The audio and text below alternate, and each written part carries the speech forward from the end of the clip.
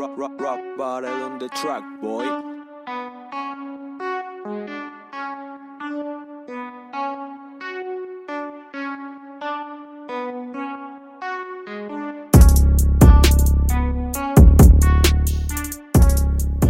Welcome back, everybody. Episode 66 of Totally Talking Sports. Coming at you in person this week. So I think probably be in person for going forward, I think. For the most part, yeah. Should be nice. A lot easier for the audio. A lot easier for us to make good or better quality for you guys. So that is very exciting. Super Bowl just happened. It's a great game. We are not going to be diving into it too much, though. I'm going to precurse this episode with we're not doing that this episode. We were waiting for Timmy to get back, and then we're going to do a deep dive into the Super Bowl with him and his reactions to everything and his thoughts, because we both know that would be a lot better content than just the two of us talking about it now and then doing the same thing in 2 weeks or in a week and a half. Yeah.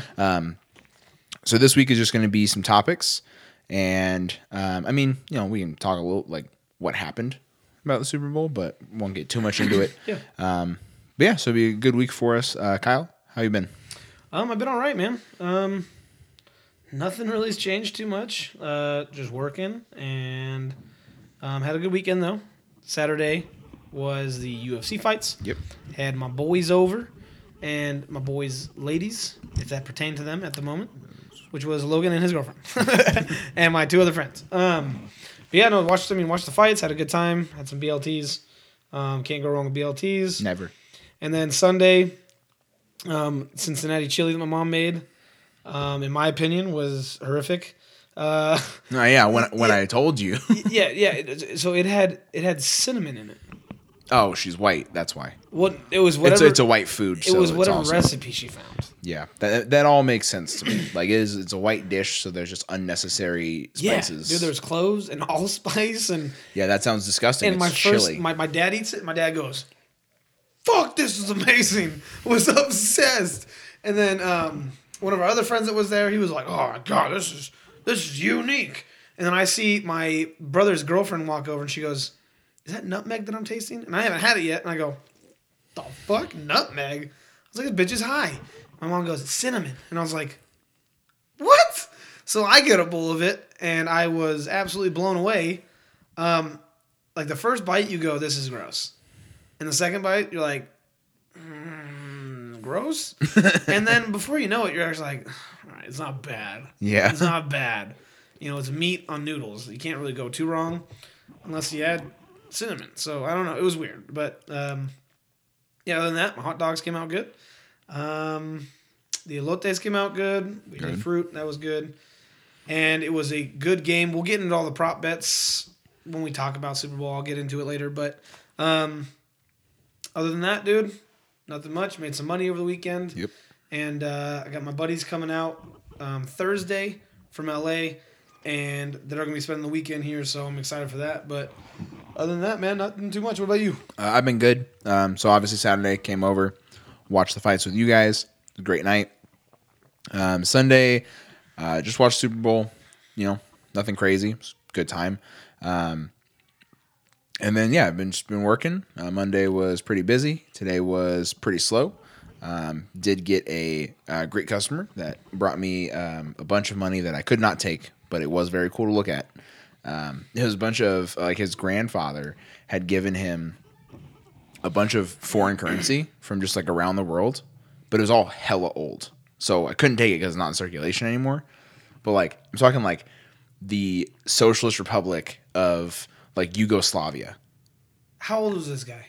The guy was not old because his grandfather gave it to him. But how old he was probably in his late 30s, early 40s, and he was just trying to trade it in for cash. And I was like, "There's something wrong with you." Yeah, that's what I'm saying. So it wasn't like an 18-year-old that was like, "Oh, I want to go to the movies tonight." Yeah, it was a man. Yeah, that was like, "Oh, they'll take this." Yeah, and he was, and not even they'll take this. He was like, I don't know if you guys would take it or not, but it's kind of old. And I was like, why do you even want to get rid of this? This is fucking cool. Yeah, how much was it? How much would it have been? I have no idea because it was from 30 countries. It was so many different foreign currencies. I'm like, your grandfather spent his life traveling the world gathering all and this. got you all this shit, and you were like, fucking get rid of it, man. Traded in I for need this $20. $100 bill. Yeah, I was like, what is wrong with you, dude? Oh, But he my had like Lord. notes. He had like notes from like the colonies, like colonial America, that was worth like 13 shillings. And I was like, dude. Shillings? Yeah. Oh my Lord. He had countries that didn't exist. He had he gave me like, I don't even know, dude. Did you tell him to like go to like a fucking pawn shop? I was like, you can try like a pawn shop, and like my manager was like, I don't think pawn shops really like take like bills like foreign currency. That, you know, like it's not really like. But I was like, oh, maybe the ones that aren't in circulation anymore. That'd be pretty cool. And then he gave me some that were like, we have a database that we can look up to like see like the like which ones are actually in circulation that we can exchange. And he gave me one from like, I don't even know what country, and it was worth 20 of whatever their currency was, and I looked it up, and the lowest denomination they have in their currency now is 2,000, and I was like, oh man, inflation hit that country like a bitch. I was like, man, that is rough. Oh like, my Lord. I was like, this is fascinating just for me to look at. Like, yeah, no, dude, I was like, yeah, because I mean, I know there's a couple places locally, you know, like there's like a golden coin shop where they collect like old coins and old like dollar bills and stuff. That'd be my guess is where you should go, because I guarantee you can get more money for it there than just exchanging it for what it used to be worth. And he was like, oh yeah, he was like, I'm probably gonna post like pictures of like the notes and like maybe try to sell those or something, because those are pretty cool. It'd probably like get you good money. And I was like, why wouldn't you just do it with all of this? And he's like, it's too much work. I'm like, you're already doing it for like 4 things. Why not just keep taking pictures? I don't really get why like. And like, don't even put like you don't have to do any research for that shit. Just post it on fucking eBay and do like highest bidder. Like, yeah, literally. I mean, that's all you have to do. Someone's gonna be like, this shit's worth a lot of money. I know it is, and like, you know, that's all you need. Like, you only need one of those bills for someone to be like, this is worth so much money, and then for like 2 people to like start bidding back and forth on it, and then the rest of it, it's like, I don't even fucking care. That's all you need. If I was standing behind him in the line, I would have given him $100 cash right there. Be like, I'll take all of it. I was like, shit, man. Just to have it. That'd be hella cool. I was like, 13 shillings? yeah, I was like, this is fucking cool. But yeah, I had to go through all of it and be like, nope, this one's not good. This one's also not good. He had Egypt and Costa Rica and oh my god, just dude. every so every badass, fucking though. country. Yeah, I was like, dude, your grandpa's fucking cool. Yeah. I'm like, he was like, yeah, he just left this for me. And I'm like, shit, my grandpa gave me like a fucking like nail trimming kit before he died. Like, that's all I got. I didn't get some cool ass fucking like. Oh my god. Yeah, so yeah, it's a fun day. Fun day to see all that. It was a slow day too, so I took my time looking at all of it. Hey, well, that's cool though. I like that. But yeah, it's been a good week for me so far. So we'll hope to keep it rolling. But that all being said, while we get into some sports news we did not know we cared about. All right, this week kicking off as always, NFL. So Super Bowl was awesome. It was a great game. Not as high scoring as what people were thinking. That's why I bet the under.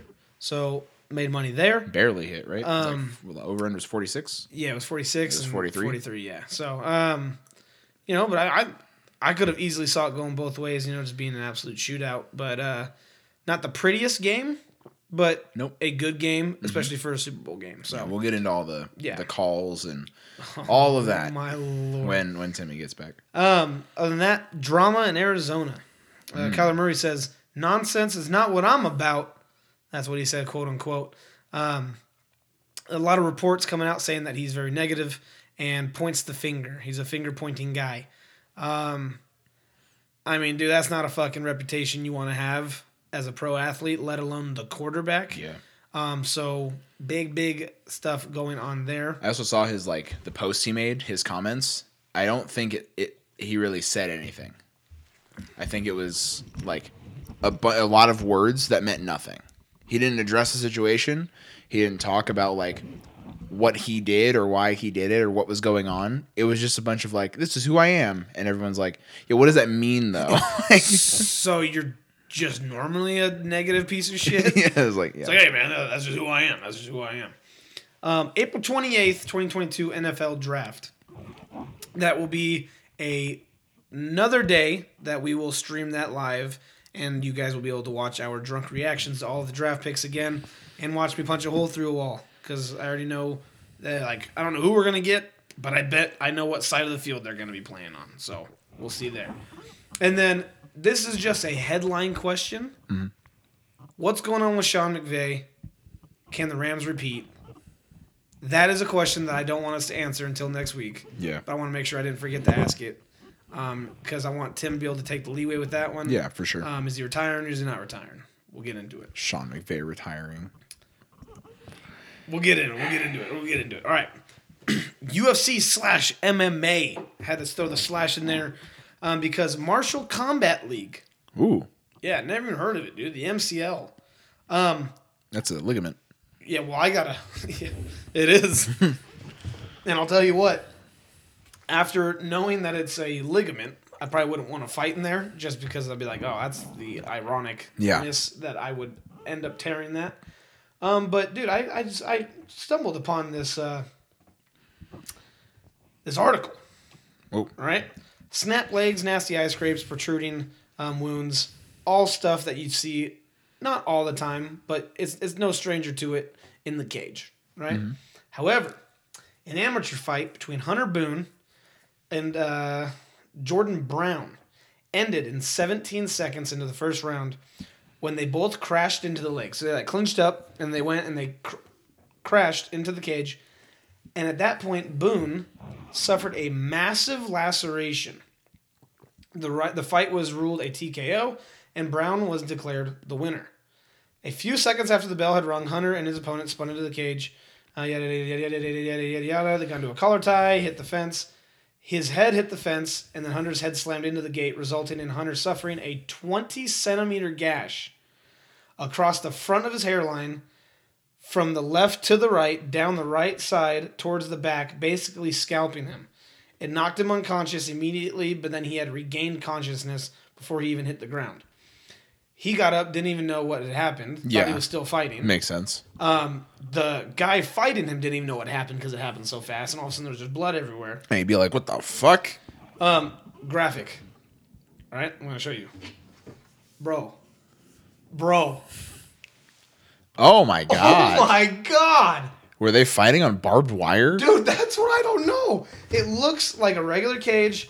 I guess they were denying. It looks like a chain link fence. Yeah. Like, I don't...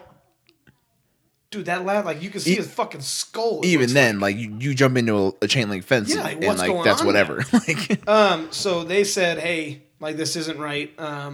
Like, of course we're trying to take care of him. But we got our cage checked and inspected by, like, the officials and by, like, you know, like, the regulation. Like, he goes, they're all like, we passed. So we have to make sure this wasn't an injury before the fight started. Oh, my God. He had already cut himself and just had stitched it up. Scalped his head. But yeah, so absolutely bizarre chain of events that happened there. And I was literally, my jaw dropped. I was at work today when I saw this, of just how bad that fucking gash was. Jesus. Absolutely disgusting. All right, Juliana Pena said that her goal to make it go full circle is she wants to coach the next season of The Ultimate Fighter.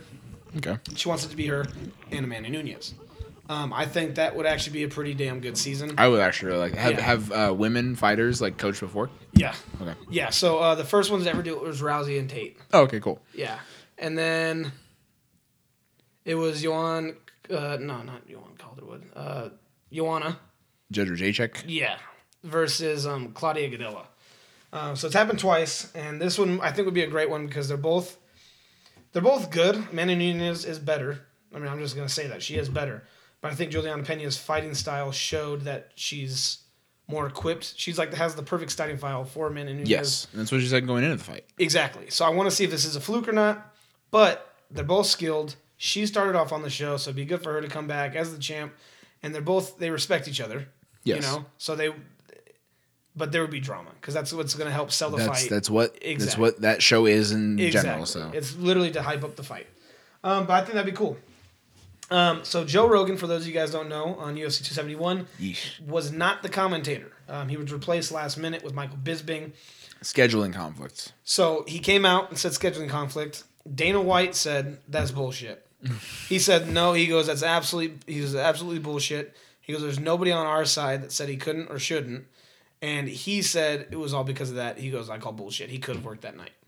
But this is also during Joe Rogan's, like, he's under fire right now. Yeah. So I think it was probably the best thing for him to sit it out, because it would have caused too much drama. However, with him sitting out now, it caused drama because Michael Bisping got unloaded on by Joe Rogan fans, saying that he was terrible, his calls were bad, he was being biased towards Adesanya, yada, yada, yada. So he had to come out and be like, hey, guys, whoa, whoa, whoa, whoa. He goes, hey, Joe Rogan is the GOAT when it comes to commentating. He goes, I understand that. He goes, but I stand by everything that I called. He goes, like, that's how I felt while the fight was going on. He goes, and I feel like it was still right. He goes, and so far, nobody that knows anything has disagreed with me yet. Yeah, so. No one's, like, he was commentating with DC. Like, you think DC's not going to call him out on his bullshit if he's being one-sided? Yeah, I think he went a little bit out there with Roxanne Modafferi when he was like, oh yeah, I think she's got a solid chance. Everybody laughed and stuff like that. But other than that, I mean, I felt like everything was pretty to the T, at least in my eyes, right? Mm-hmm. But let's talk about UFC 271. I mean, good card. I'll say it was a good card. It wasn't prelims sucked. Yeah, prelims were all just finishes except Kyler Phillips. He came out there and he did amazing against Marcelo, but that was pretty much it. So it's funny. We'll kick off with the first one. Bobby Green going up against Nasrat, a.k.a. Goodwill, Kelvin Gastelum. Yeah. Bobby Green, I could not have been more right about this fight. I said he'll outstrike him, and that's exactly what happened. Beat the shit out of him. Stunning fashion. I mean, he absolutely demolished him. And Bobby's boxing skills are, I mean, someone tweeted he's like the Roy Jones Jr. of UFC, and I would agree with that. I think he has some of the best boxing in the UFC. He's just not fighting any big names yet, so it'll be nice to see if he actually gets a very solid challenge. But as far as boxing, I don't know. He displayed a lot of really good things. Then on the next fight, Alexander versus Renato, I could not have been more wrong about. I said Alexander was going to win this one, and Logan got that one right. I mean, I think Alex just looked like the weaker man the whole time. Not that he looked like dog shit, but Renato just looked so good against him. I hated him because his nickname was Alexander the Great, and so, I hated everything about him after that. To be fair, neither of us knew that when we made our picks, and then you pointed it out when like he was doing his walkout, and I was like, ugh. Now I'm upset that I picked him because I hated it too. I also hated Bobby Green the entire fight. Yeah, which I mean, you know, like it was a thing of like I can respect cocky fighters, but not when they look like idiots too. Like you can't look stupid and then also be like, "Go ahead and punch me in the face." I'm like, "Yeah, I want you to get punched in the face. Don't do that." Like, yeah, but no, the second fight was much better for me in my picks because I feel like the first fight I failed miserably. Second fight, I think you fared better than I did with as far as like how your pick went, but. Oh yeah, I mean he didn't lose as like really bad, but he was getting bested. I did say like if I was a judge, I would have scored the fight 30-26 for Bobby Green, and Wade was like, oh, you think you got like one round where he was 10-8, and I was like, no, I just take a point away from Nasrat because he fucking sucks. Yeah, like yeah. It was fair.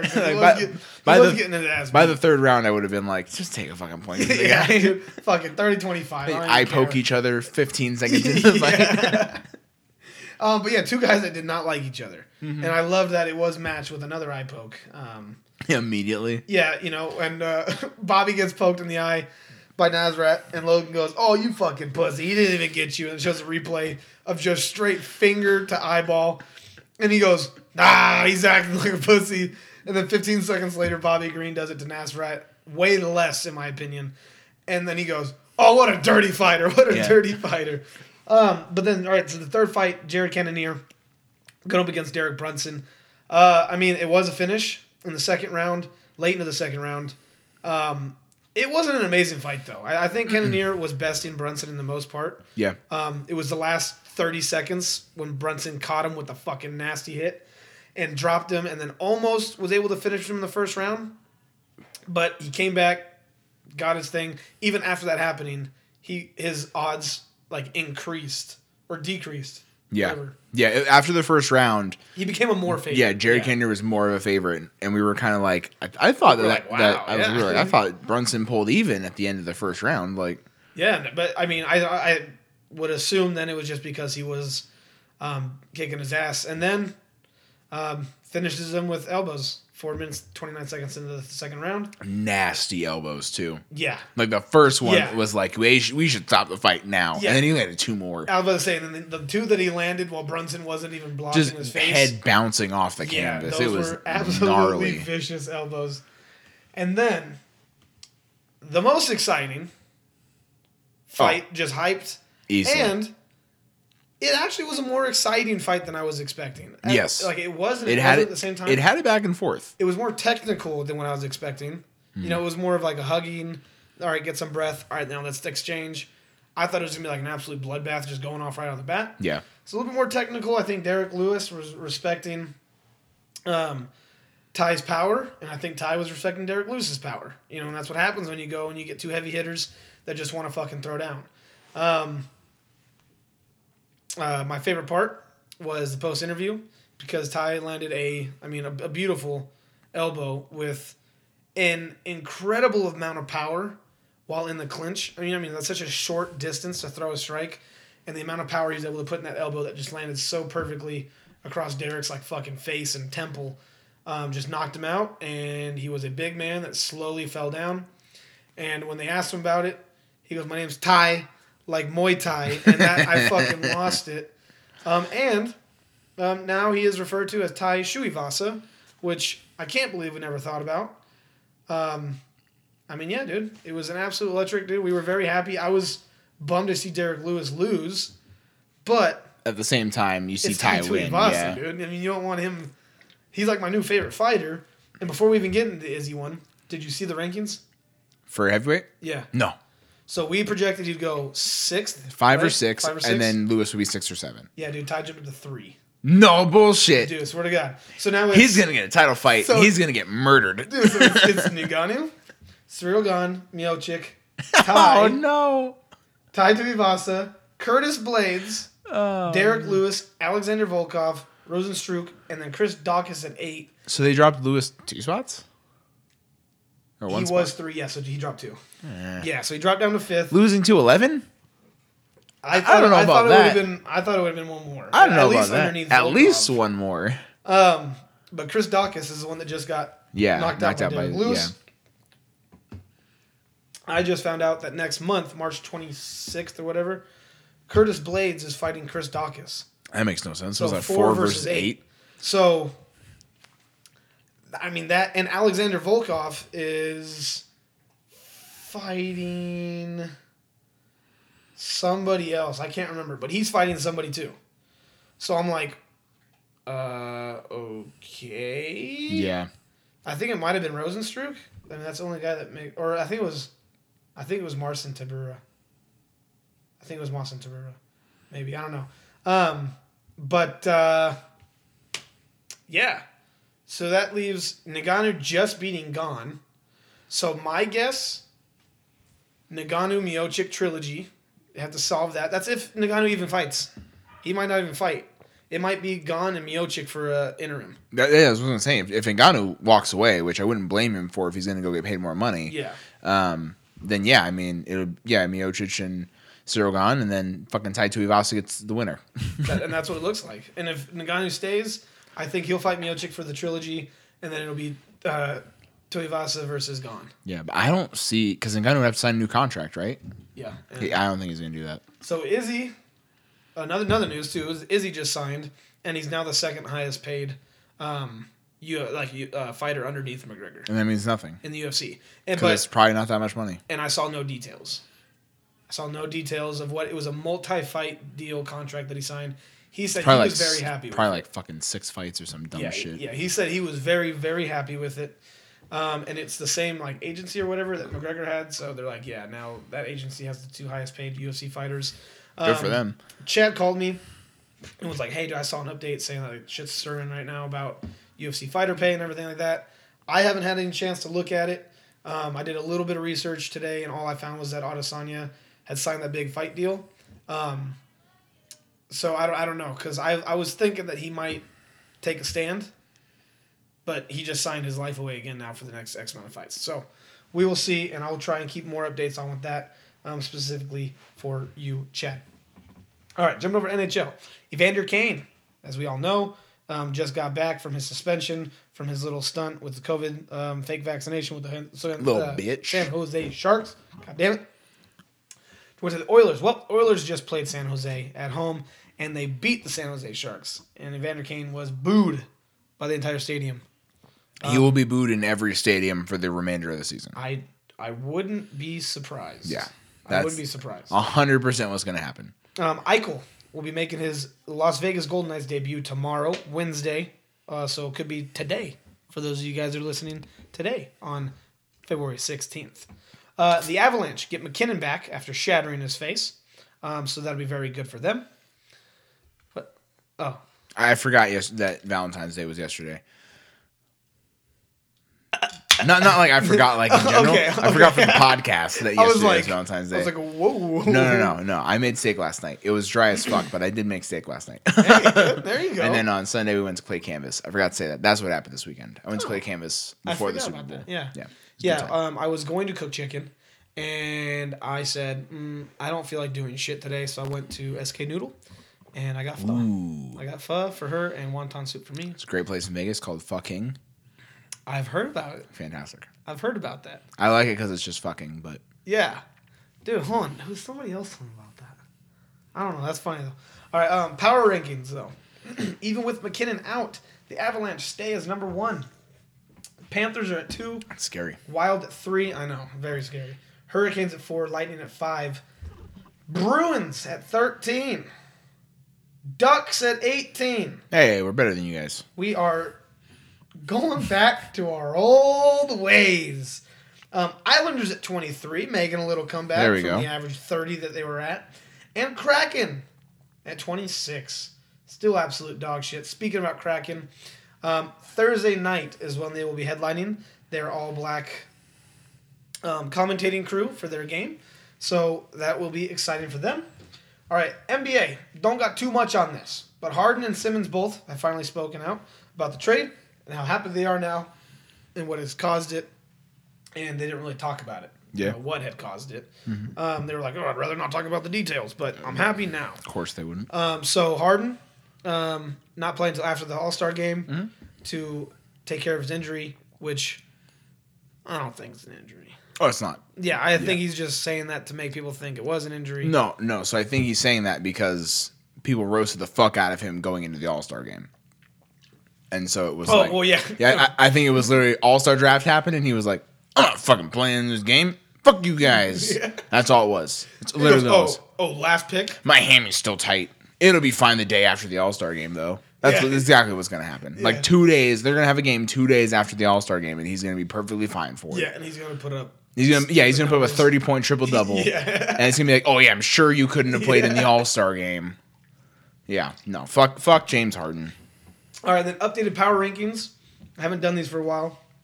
Suns are at 1. Grizzlies at 2. Warriors at 3. Heat at 4. Sixers at 5. Celtics at 7. Getting better. Which, by the way, they're beating the shit out of the 76ers. We won by 48. Oh, the game's already over? Yeah, won by 48. Yeah, Jaylen Brown, who put up 26 in the first half. I saw that with 5 threes. Yeah. We got an all-star duo that... I mean, Jaylen Brown didn't make an all-star game, but he should be an all-star. He's a stud, dude. He is. He's a stud. I hate people trying to tell me that we should trade him. Fuck off. Him and Tatum, dude, are a dynamic little duo. They're going to be a great young duo for... I hope they play 15 years together. That'd be nice. It'd be great. I don't know if that's going to happen because fans are very finicky and they'll demand someone gets moved, and it won't be Jason Tatum, I'll tell you that much. But I think the two of them should play together for 15 years. Well, no, if it is between the two, Tatum has to be the one to stay. His chips are way better. Yeah. I don't even know if Jaylen Brown has chips. He doesn't have chips. Yeah, but the Tatums, dude, those hot barbecues are They're so fire, fucking bro. good. Yeah. I love those ones. Shout out Deuce Tatum. That's Jason's son. Jason Tatum got fouled pretty hard 2 or 3 games ago. And Jason Tatum has courtside seats for his son. His son's 4 years old. He has courtside seats to every Celtics game. And Jason Tatum got fouled pretty hard and was on the ground. And you just see Deuce stand up. And he's like, I'll fucking go right now, Dad. Yeah. I'll fight this guy. What's his real name? I think his real name is probably Jason Tatum, the second. He's probably Jason Tatum But they Jr. call him Deuce? Yeah. Oh, that's tragic. Yeah. That is tragic. Oh, no. You're pretty much saying, hey, what's up, son? What's up, shit? Yeah, what's up, shit? Yeah, that's a rough one. When that kid gets older, he's going to be pissed. What's up, Dookie? Yeah. Hey, what's up, Dookie? All right, yeah, no, that's terrible. But yeah, I feel like I'm a bad fan when it comes to my teams. Okay. Right? Because, as a Lakers fan, I'm supposed to hate the Celtics. Right? Because the rivalry that has been going on forever. Yeah, but even Tim doesn't hate the Celtics. I do. I like the Celtics, man. But it's the same thing. I like the Vikings. Okay, that makes you a bad fan. Well, but Brett Favre. That makes you a worse fan. He's the one that opened You should up. hate Brett Favre. No way, dude. I love Brett Favre. That's gonna be one of my next jerseys. Especially if fucking Aaron Rodgers leaves. Okay. I think you'll retire, not leave. But okay, guys. Sorry. Back to NFL real quick. Got an update. I told Amanda, hey, shit might get rowdy in a few days or next weeks. I don't know.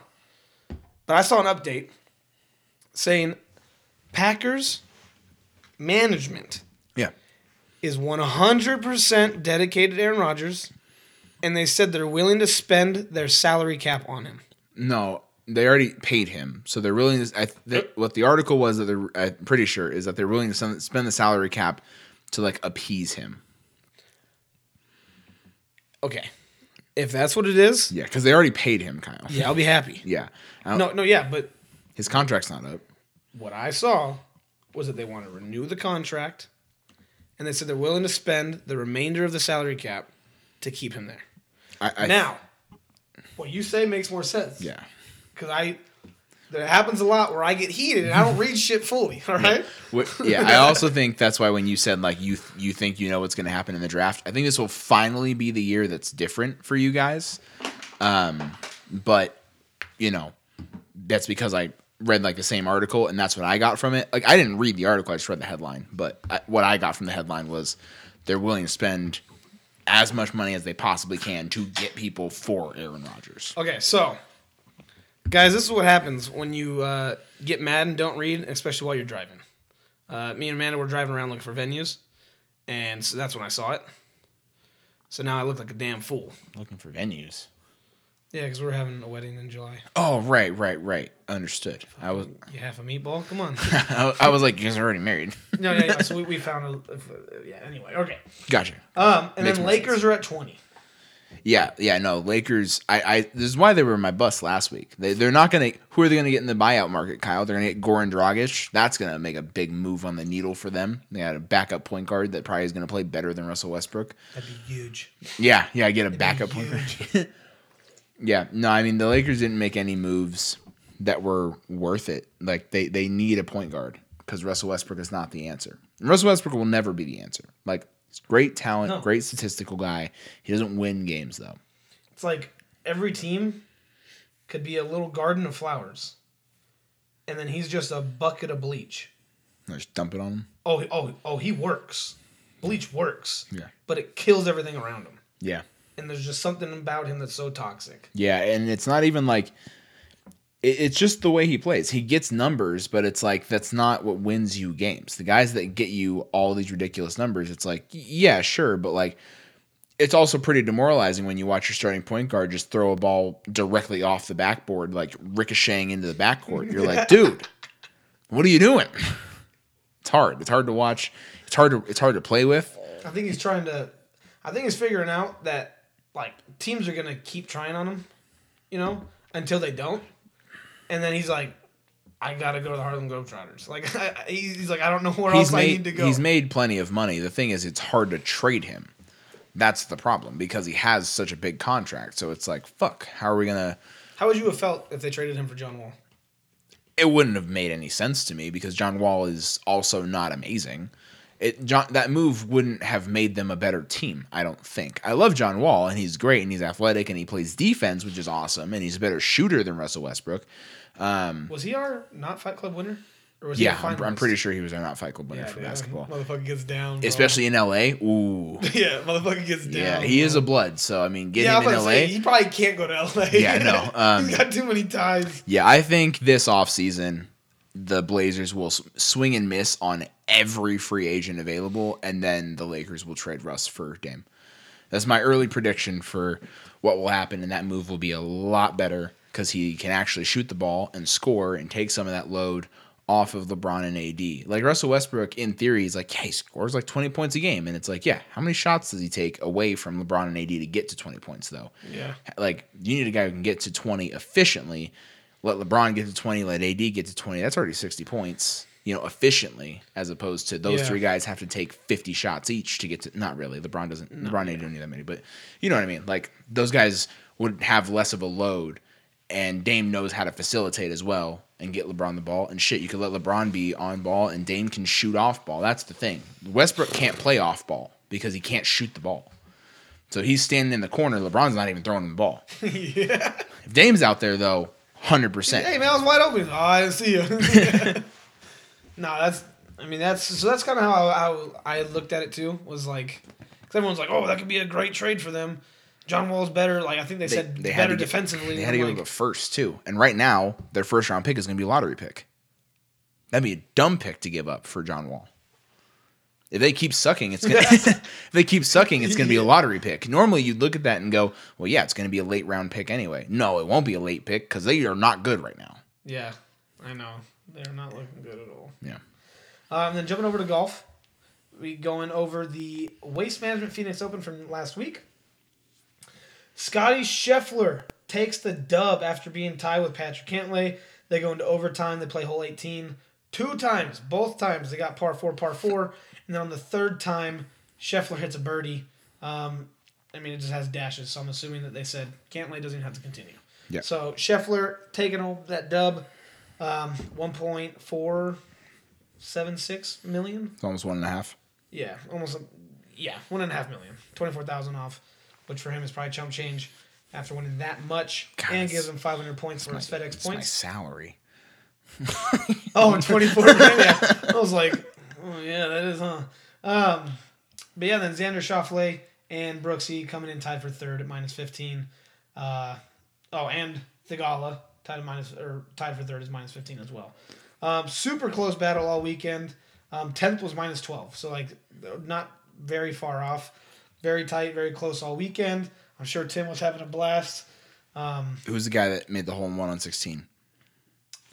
I don't even know. You didn't see it? No. Oh, dude made a hole in one on 16, and they threw empty beer cans or possibly full beer cans all over the fucking 16th green. What? Fans lost their shit and started going crazy and just chucking beer cans onto the course. It was electric. The greatest thing I've seen in golf. This is why the Waste Management... Carlos Ortiz. Sure. This is why the Waste Management Open is the best, tournament for fans, I feel like. If you're a golf purist, obviously it's like the Masters, there's nothing that beats the Masters. I love watching but if you're like, I want to go, if you're looking for a golf tournament that is like going and playing golf with the boys, you go to the Waste Management Open. Dude, that shot wasn't even it wasn't like one of those one-offs where it hits the fucking edge and bounces It in. rolled Gets a good perfect. bounce. It was a dead straight hit. He literally didn't even... He took his eyes off it. He smacked it, went and picked up his tee, then looked up and was like, oh shit, that's actually really good. You want to know why he probably looked up in the straight first place? Is because he just heard a bunch of fans losing their shit 300 yards away from him. And he's like, what the fuck's happening? Wow, dude. Yeah. Off the fucking tee box, there's beer cans everywhere. All along the fairway. Holy shit. Yeah, we have to go to a Waste Management Open because it's literally the tournament for the boys. Yeah, I'm down for that, dude. And I got a friend that lives there, right near there. We can stay there for free, probably. Ooh. That's sick, dude. That's sick. Okay. Yeah, no, I did not know about the hole-in-one. That is crazy cool, though. Okay. And then now kicking off this week. God, it's the first time we've been able to talk about it in advance. We got the Genesis Invitational. Patrick Cantlay just came in second after losing in overtime. As of right now, he's the number one favorite. In his past 6 tournaments, he got second, tied for fourth, ninth in the American Express, and in the Century, he was 4. And then the 2 before that, the Tour Championship and the BMW Championship, he won both of those. So he has 2 wins in the last 6. Got a 3rd place, a 4th place. This dude's on fire right now, and he's playing unreal. So he was the number 1 favorite. I think Xander was 2. Taylor Gooch was 3.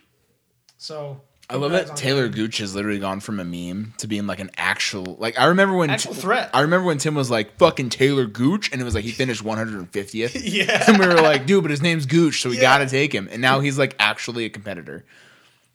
This is why we listen to Tim. This is 100% why we listen to Tim when it comes to golf. Dude, so I love the fact that Tim knows so much about golf. Yes. Because guys, we cover this for you, but we don't have anywhere near as much to add into it as Tim does. Tim knows golf because he's been watching his whole life, so can't wait to have him back to be able to talk more in depth about golf stuff. Because he'll be like, "Hey, I'm going to set this up today." And we're like, "All right, cool." So then it makes us prep for it and everything like that. So we do like watching golf. We just don't cover it as much. And you know what? I'll take partial blame for that. Okay. All right, moving over to soccer, Champions League kicking off. They got leg one of the round of 16s today.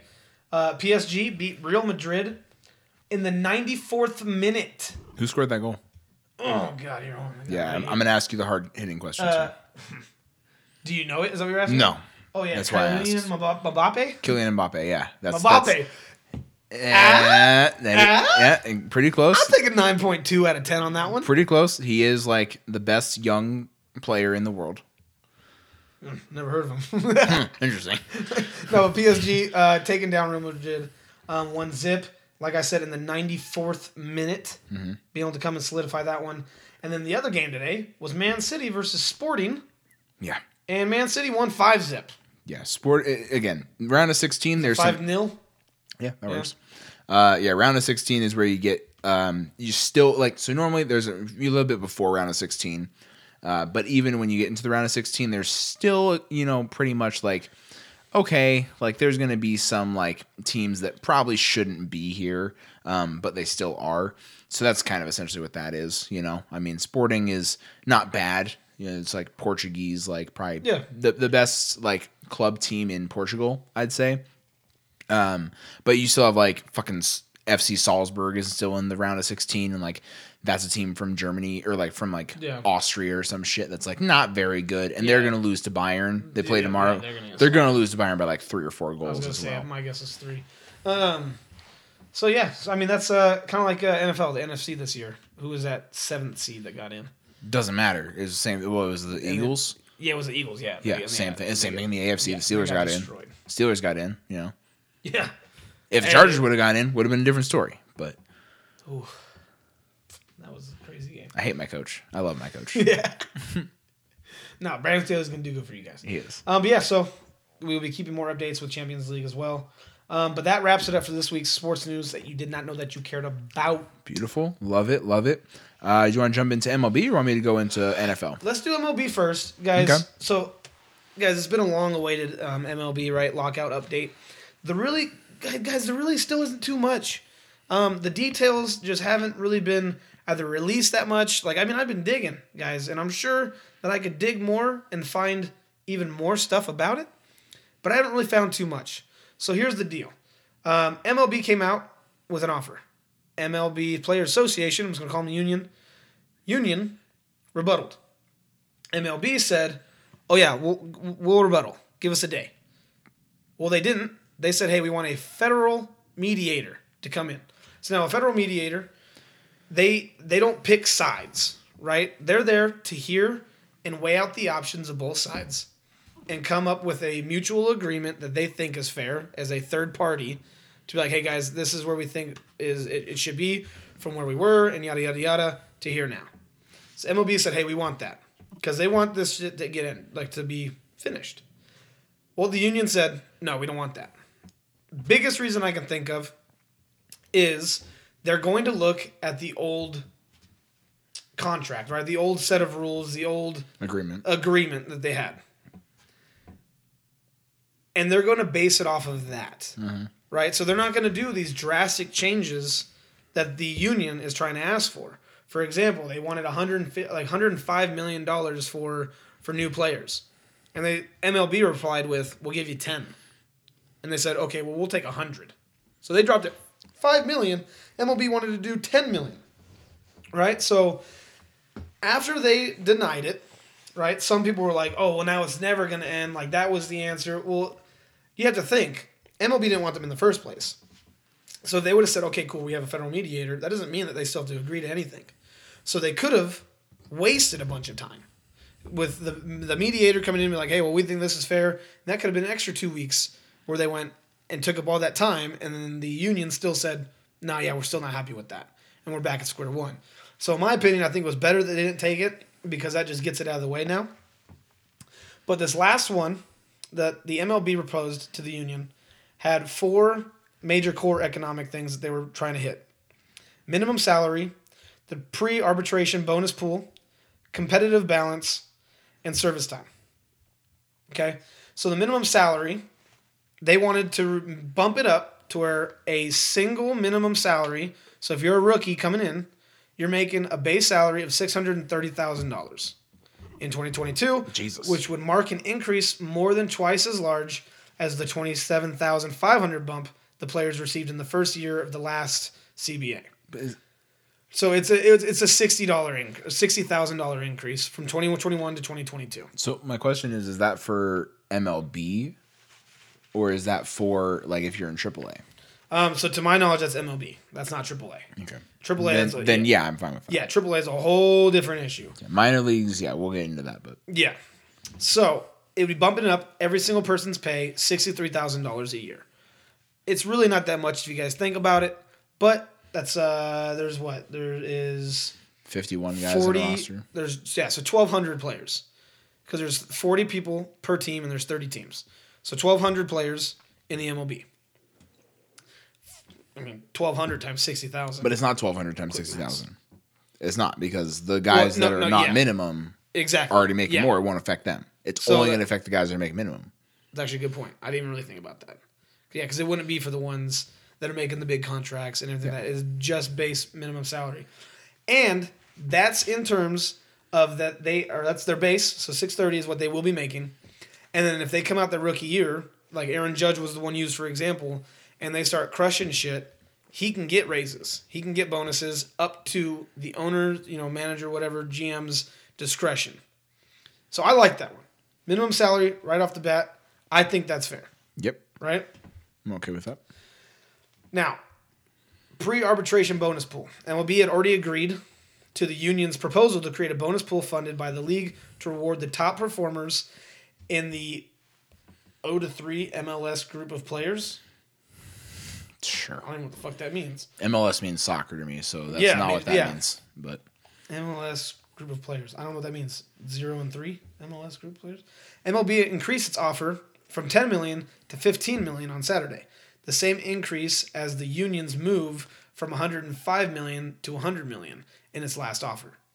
So, union said, I want $105 million. Then they reduced it down to $100. MLB said, I'll give you $10 million. And then they bumped it up $5 to $15 million. So, if there's going to be anything that really keeps them from signing, from what I can see so far, it's the pre-arbitration bonus pool because they're $85 million off of agreeing to a price as of right now. Mm-hmm. So we'll still see where that goes. But the league's proposal includes the formation of a joint committee, 3 MLB reps, and 3 MLB Player Association reps to develop a mutually agreeable WAR statistic WAR to allocate the pool's funds. On average, the top 30 pre-arbitration players would have increased their salaries by 74% under this proposal. That's a big ass game. Yeah, that's a very big ass game. All right, third one, competitive balance tax. MLB offered to increase the base tax and surcharge thresholds from its prior proposal by $2 million each in 2024. So $216 million in 2024, 2025, $218 million, and then in 2026, $222 million. Additionally, the league made an additional concession to the union by withdrawing its proposal to require clubs over the base tax threshold to forfeit draft picks. Only teams surpassing the $234 million threshold would be subject to draft pick forfeiture. God damn it, Kyle.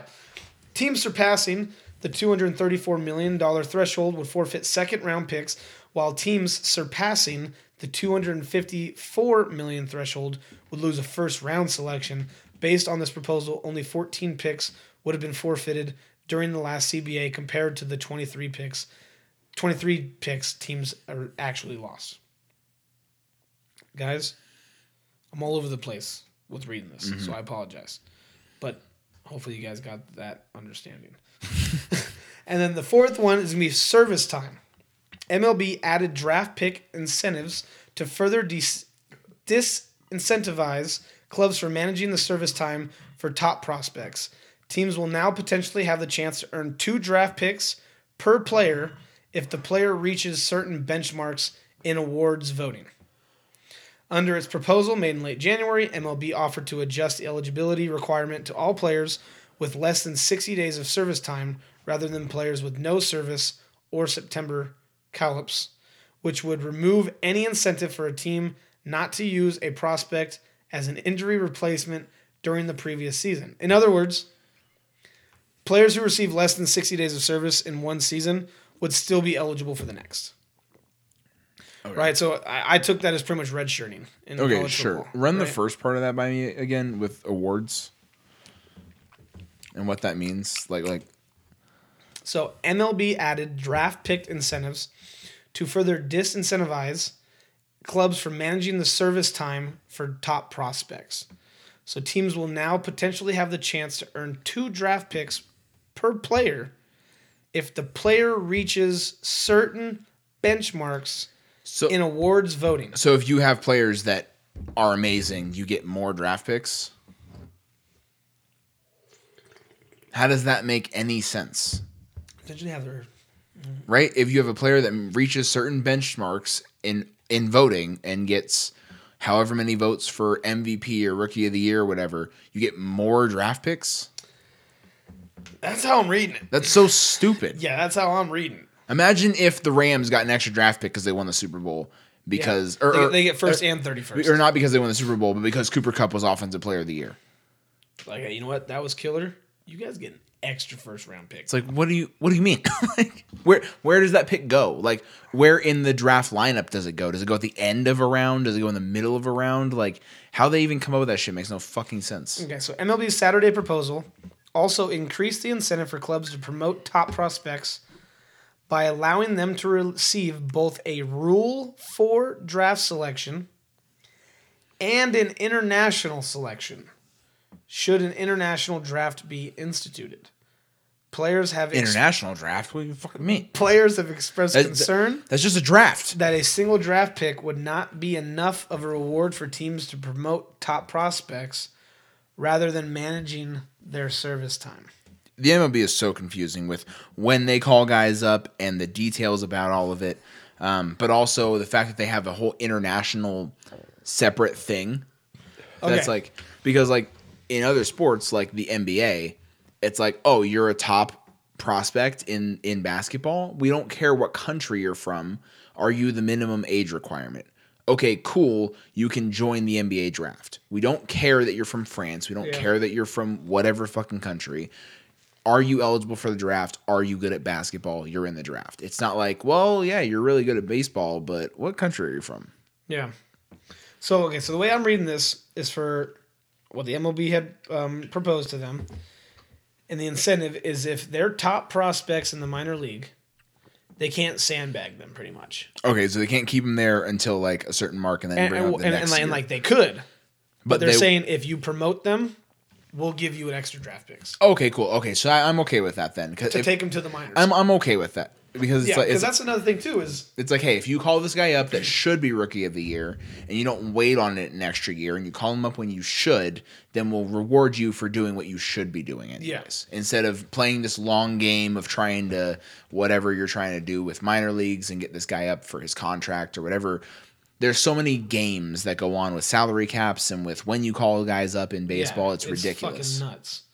And so Rob Manfred, president of MLB, says, we have moved towards the players on key areas in an effort to address their concerns. Under our proposal on the table, every single pre-arbitration player would be better off than under the previous agreement. So they're focusing on those guys, which is good. But other issues addressed in Saturday's proposal included increasing the Rule 4 signing bonus values and international draft slots to add more than $23 million of additional spending on amateur players as compared to 2019. So a big boost there. An NBA-style draft lottery, which was the big one that wasn't on the top economic for, but it's going to be the same thing to avoid teams tanking. Every league should Right. have a lottery. 100,000%, that's how it should be. A proposal that players who are drafted after submitting to a pre-draft physical must be offered at least 75% of the slot value associated with their selection and can't be failed by the club on a post-draft physical. Think of it as the Kumar Rocker rule. Oh, that's the kid from what, $1 Million Pitch or something, whatever that movie is. I fucking Oh no, it's not. It's not. That's bullshit completely, and that was kind of racist to me. I heard Kumar Rocker and just thought it was an Indian guy. No, Kumar Rocker was the kid from Vanderbilt that just got drafted like last year. That didn't end up playing because he couldn't, because his like shoulders fucked up because he was pitched too much at Vanderbilt. My bad. That's Hey, is that the guy from Life of Pi? I don't know who that guy's from. All right. Improvements to My health apologies. benefits package. I swear I'm not racist. It made me think of White Castle. I'm just a little. Oh, Kyle. Well, his name is Kumar. It's like, Kumar, what is that, 5 O's or 2 U's? All right, improvements to the health benefits package. Obviously, that's a huge one. The first ever limit on the number of times a player can be optioned in a season, 5. Prior to this negotiation, MLB was already the only major North American sport without a salary cap, with guaranteed contracts worth $300 million and no limits on the length of contracts players can sign. The current deal being offered by MLB includes a number of concessions that would benefit players in every service category. From draftees, the pool would be increased more than $20 million per year, while pre-arbitration players would gain more than $200 million in additional compensation over the term of the agreement. So, I mean, there's more and more and more, and I'm not going to get into all that stuff because that's the basis of what we're working off of now. This was the one that was released on Saturday. I thought I saw something saying that the union still not happy. So Of course not. I don't know how they'll be happy anytime soon. Yeah, and so, guys, we're coming up. March 31st is the opening day. Well, spring training's supposed to start like right now. Yeah, so spring training's already going to be delayed heavily. And then kicking it off to the actual season, it's looking like it's going to be delayed. And then that's how I'm taking it, at least. Because, I mean, the players are, going to want to be able to warm up and shit. Because they can't go practice right now. Part of the lockout is they can't go practice. They can't even talk to each other. Yeah. They're not allowed to be mingling and everything like that. So, but Commissioner Rob Manfred, Commissioner of MLB. I said president, but whatever. Yeah. He said he's an optimist, and that if this does not happen, it is a disastrous outcome for this industry. I low key think that's him trying to tell the players, like, hey, maybe you guys should just fucking, make some concessions and we should get the league rolling because you're hurting your fans. And believe me, I hate Rob Manfred. They want to make money, but they're good. Mm-hmm. They're not going to be hurting in 3 months of no games. The players will be. So, that's pretty much MLB. Little updated recap on what's been going on so far. I don't have the details of the proposals that were from earlier that have been, denied and everything like that. This is the latest one that I know of as of Saturday, and the Players Association is still either making a decision, or I think I saw today that they declined it. I don't know. But obviously, we'll keep all up to date with that. But that's all I've got on the lockout. Logan, you got anything? We can jump into yours. No, so the last thing I wanted to talk about was this proposal by the MLB that they made, which was in order to concede a little bit for the players, in order to say, hey, we'll try to make this money thing work. Here's what we'll do. Is they said that they would eliminate hundreds of minor league playing jobs. That one got to me because I was like, so your concession to the MLB players is to make less jobs for MLB players. Well, not MLB, but minor league. But still, I'm like, and like, to be fair, do we really need like a single A league? I don't think so. If you're in the single A, you're probably not getting called up anytime soon. Yeah, that's Anytime like soon. my dad's softball team. Yeah, exactly. Yeah. It's like you probably shouldn't be getting paid very much at all. So I understand where the MLB is coming from, but if they think that that's the concession that they're going to make, that the players are going to be like, oh yeah, that makes sense. They're like, we are players, and you're telling us that you're going to get rid of jobs for the players to pay us more money. That doesn't make any sense. See, I could see that being a tactic, though. Yeah. It's like a scare tactic. and And it they go, well, we don't want to be responsible for hundreds of people losing their jobs. Mm-hmm. So I guess we'll take this deal. Yeah, exactly. And that's the thing to me is I'm like, the MLB, like, I think they knew what they were doing, but at the same time, it's like, you really think the players are going to accept that deal? Like, no, they're not going to take that deal. Like, that was a deal that was thrown out that was like not really for the players to accept, but to make the players think about things a little more. It was to swing your big dick and go, hey, we can get rid of jobs to pay you guys more money. Way more. Yeah, we'll get rid of half the minors. Yeah, yeah. And all it did was make the players go, "Oh, you motherfuckers!" It only pissed them off more. Yeah, they're probably like, "Here's all the money you guys want. It's all right here." These guys that would probably never make it to the league anyways. If you're playing in single A or double A, realistically, you're either very injured and coming back from an injury, right? Or you have almost no chance of making it to the league. Oh, right? Yeah. Like the vast majority of guys that make it to the league just start in like double A immediately out of the draft or in, triple A. Yeah, or triple A, yeah. Kind of that's where you start out and just work your way through. It's not like MLB The Show where you start out in single A and you mash 50 homers in 23 games and it's like, all right, I guess we should call this guy up. Yeah, it's like, I guess we should call this guy up to double A. That's not how it works. So I understand like what the MLB is saying. It's like there's all this money. We essentially just give guys money. In that same deal, they were like, oh yeah, I mean like these players make more money than the team. Like the teams lose money paying guys to be in these minor leagues, Yes. And it's like understandable. Like I get that. Like the team, they're like, hey, we have more money for you to like work with in the league if we stopped paying these guys that will probably never make it to the league. But it's like, you're not going to deny these guys the chance of chasing their dream. You never know which one of those guys is going to be the one that makes it from single A and works his way up. Like, you don't know who that's going to be. But at the same time, like, if that's what you're doing, like, you probably, would do just the same in, like, your whatever league. Yeah. Like, if you were really good at baseball, like, you either made a bad decision and entered the draft way too early and you should have played college a couple years, or, like, there's a couple things. It's like if you're playing in single A and trying to work your way up, you probably just made a bad decision with when you entered the MLB. Yeah. Because you're not going to be peaking at 28. No, it doesn't really. That's exactly it. Yeah. I mean, it's like, I kind of took that as like America, right? Yeah. Being like, hey guys, no more taxes. But we're going to nuke Georgia. And everyone's like, well, fuck, okay, I'll pay taxes then, I guess. Like, they're not willing to sacrifice pretty much one of their own just to get better pay. Yeah. They don't want that on their hands. So. Yeah.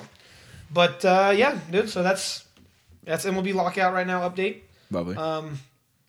Now, obviously, football's my jam, dude, so let's talk about some quarterbacks. Dude. All right, so we're going to talk about quarterbacks, and the reason I want to talk about quarterbacks is because I feel like the success of 90% of teams and Super Bowl champions is based off quarterbacks. You have the occasional team that wins a championship or wins a Super Bowl based off of defensive play and guys around that in a running game, right? Like the Eagles against Patriots and, the Ravens back in the day when they won their Super Bowl, like not their last one, but the one before.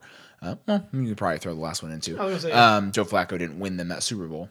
But I want to talk about it because Joe Flacco. Yeah, I want to talk about it because as of right now, I think there's a very distinct difference between the two leagues, the two conferences, and where they're headed as far as quarterback play goes, and what that might mean for the future of the NFL. Maybe not immediately, but I'm talking like 5 to 10 years from now. Yeah. So I kind of want to just go through, starting with the NFC, and then we'll do the AFC, as far as where the future of these quarterback situations are. So let's start with, I'm just going to go through every division here. So NFC North, obviously Aaron Rodgers for probably 2 more years, right? Like, I think he comes back to Green Bay. After that, you don't really know what he does.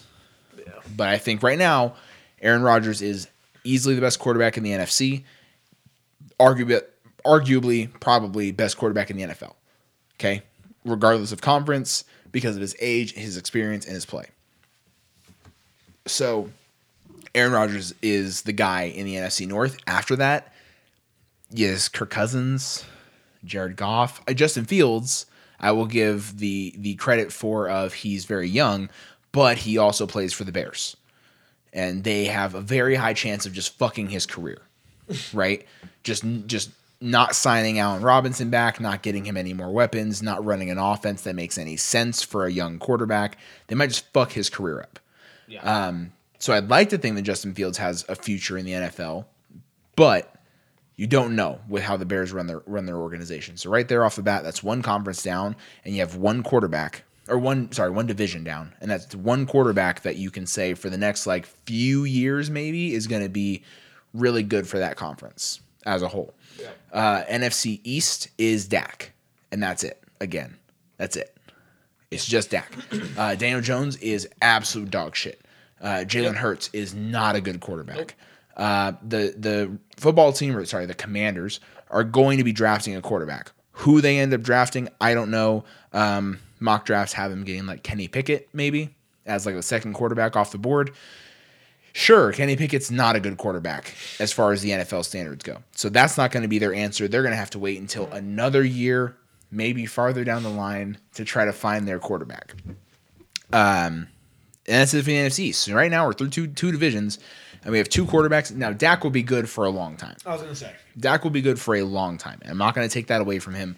He's still fairly young as far as NFL standards go. This is, his fifth season? Fifth or sixth. I don't know exactly how much. But so NFC South. The NFC South is the division in all of football that has the most question marks. There are no quarterbacks in the NFC South that I trust. No. It's Matt Ryan as the best quarterback right now. That's it. And he's not great. He's a few more years. Yeah, exactly. He's going to retire in a few years. After that, Carolina needs to draft a quarterback. Right now, I think they're projected to get Malik Willis, who I love because he looks just like Lamar Jackson. As far as how he runs the ball and he just chucks the football down the field, great. So I love the guy. But why are you laughing? I just thought of the Kumar thing. No, it's not racist. Yeah. It's not racist. It's not because he's black. He reminds me of Lamar Jackson. I shouldn't have said looks like. He reminds me of Lamar Jackson.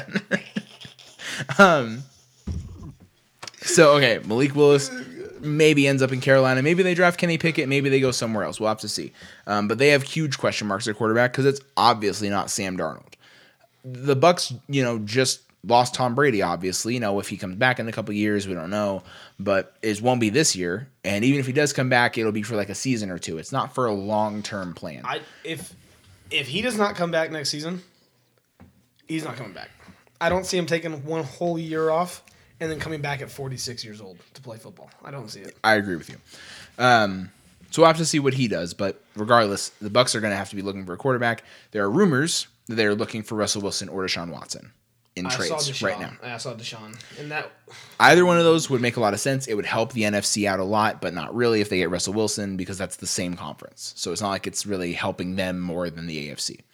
But if they get Deshaun, hey, that's awesome. But what would they have to give up is my question there. But they have Trask, right? And? I thought I saw an article saying Mike Evans came out and said, hey, Brady's gone. He goes, but I got faith in what we have. He kind of has to say that, doesn't he? Oh, yeah. I mean, but he can't sit there and be like, man, Tom Brady's gone. We are fucked because they just drafted Kyle Trask. But we haven't seen anything from him. He looked okay in preseason. Somebody looks okay in preseason. Mac Jones looked pretty good. Justin Fields looked pretty good. Yeah, Mac Jones, dude. He ended up being a stud. And Kyle Trask looked like nothing. So. Oh, I see what you're saying. I see the point that I caught myself in. Yeah, okay. So yeah, I mean, we'll have to see what happens there. And then what? It's the Saints and the Saints. That's the only team that's left. Yeah, Saints. And it's Jameis. And listen, I love Jameis, but he is not an answer long term. Jameis is not an answer short term. Jameis is a guy that you just love having around because he's just great, but. He doesn't win you football games. He wins you as many as he loses, and that's you don't. And you can't win a Super Bowl. You don't succeed like that. If Jameis got to a Super Bowl, everyone would be rooting for whatever team. After like being injured 2 weeks and somehow they won without him for 2 weeks and got to a Super Bowl. Because instead of he's throwing 7 tutties in the Super Bowl. Instead of going 9-8, they go 11-6 because his backup won 2 games. Yeah, I would agree with you on that.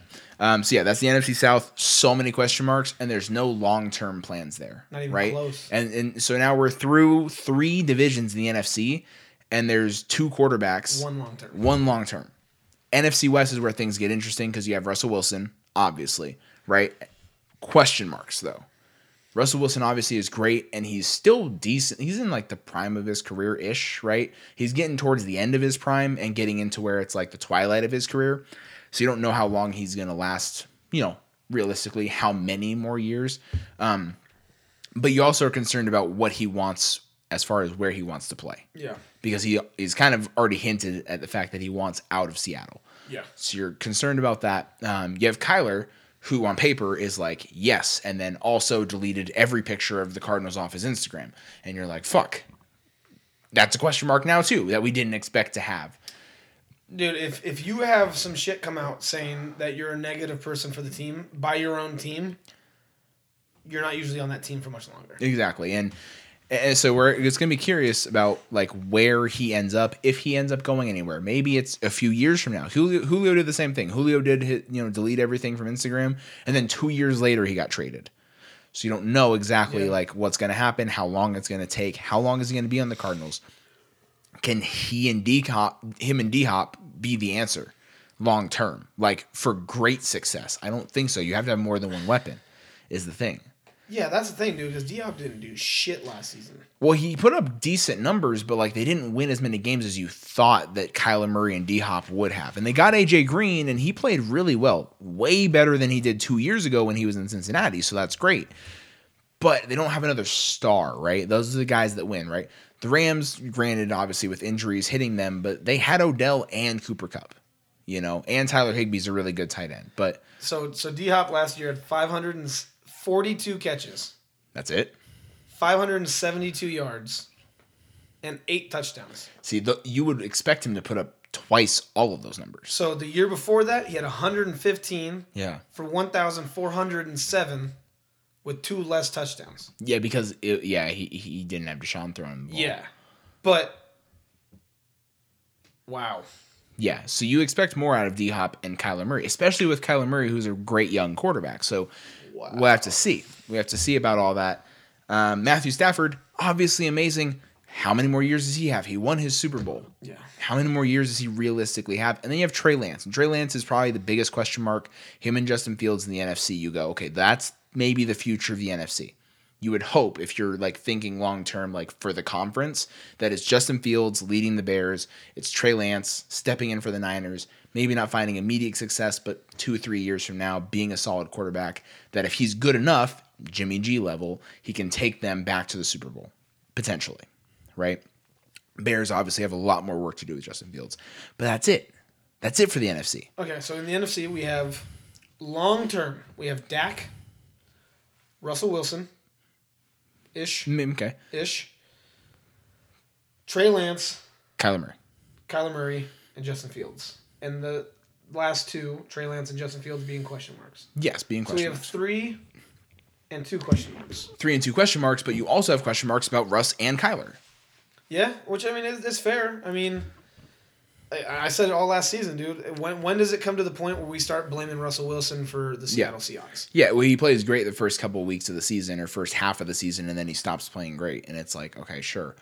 But, he won Super Bowls. You can't be the guy and be a great all-time and not consistently play well throughout the whole season. Yeah. Like, Brady doesn't do that.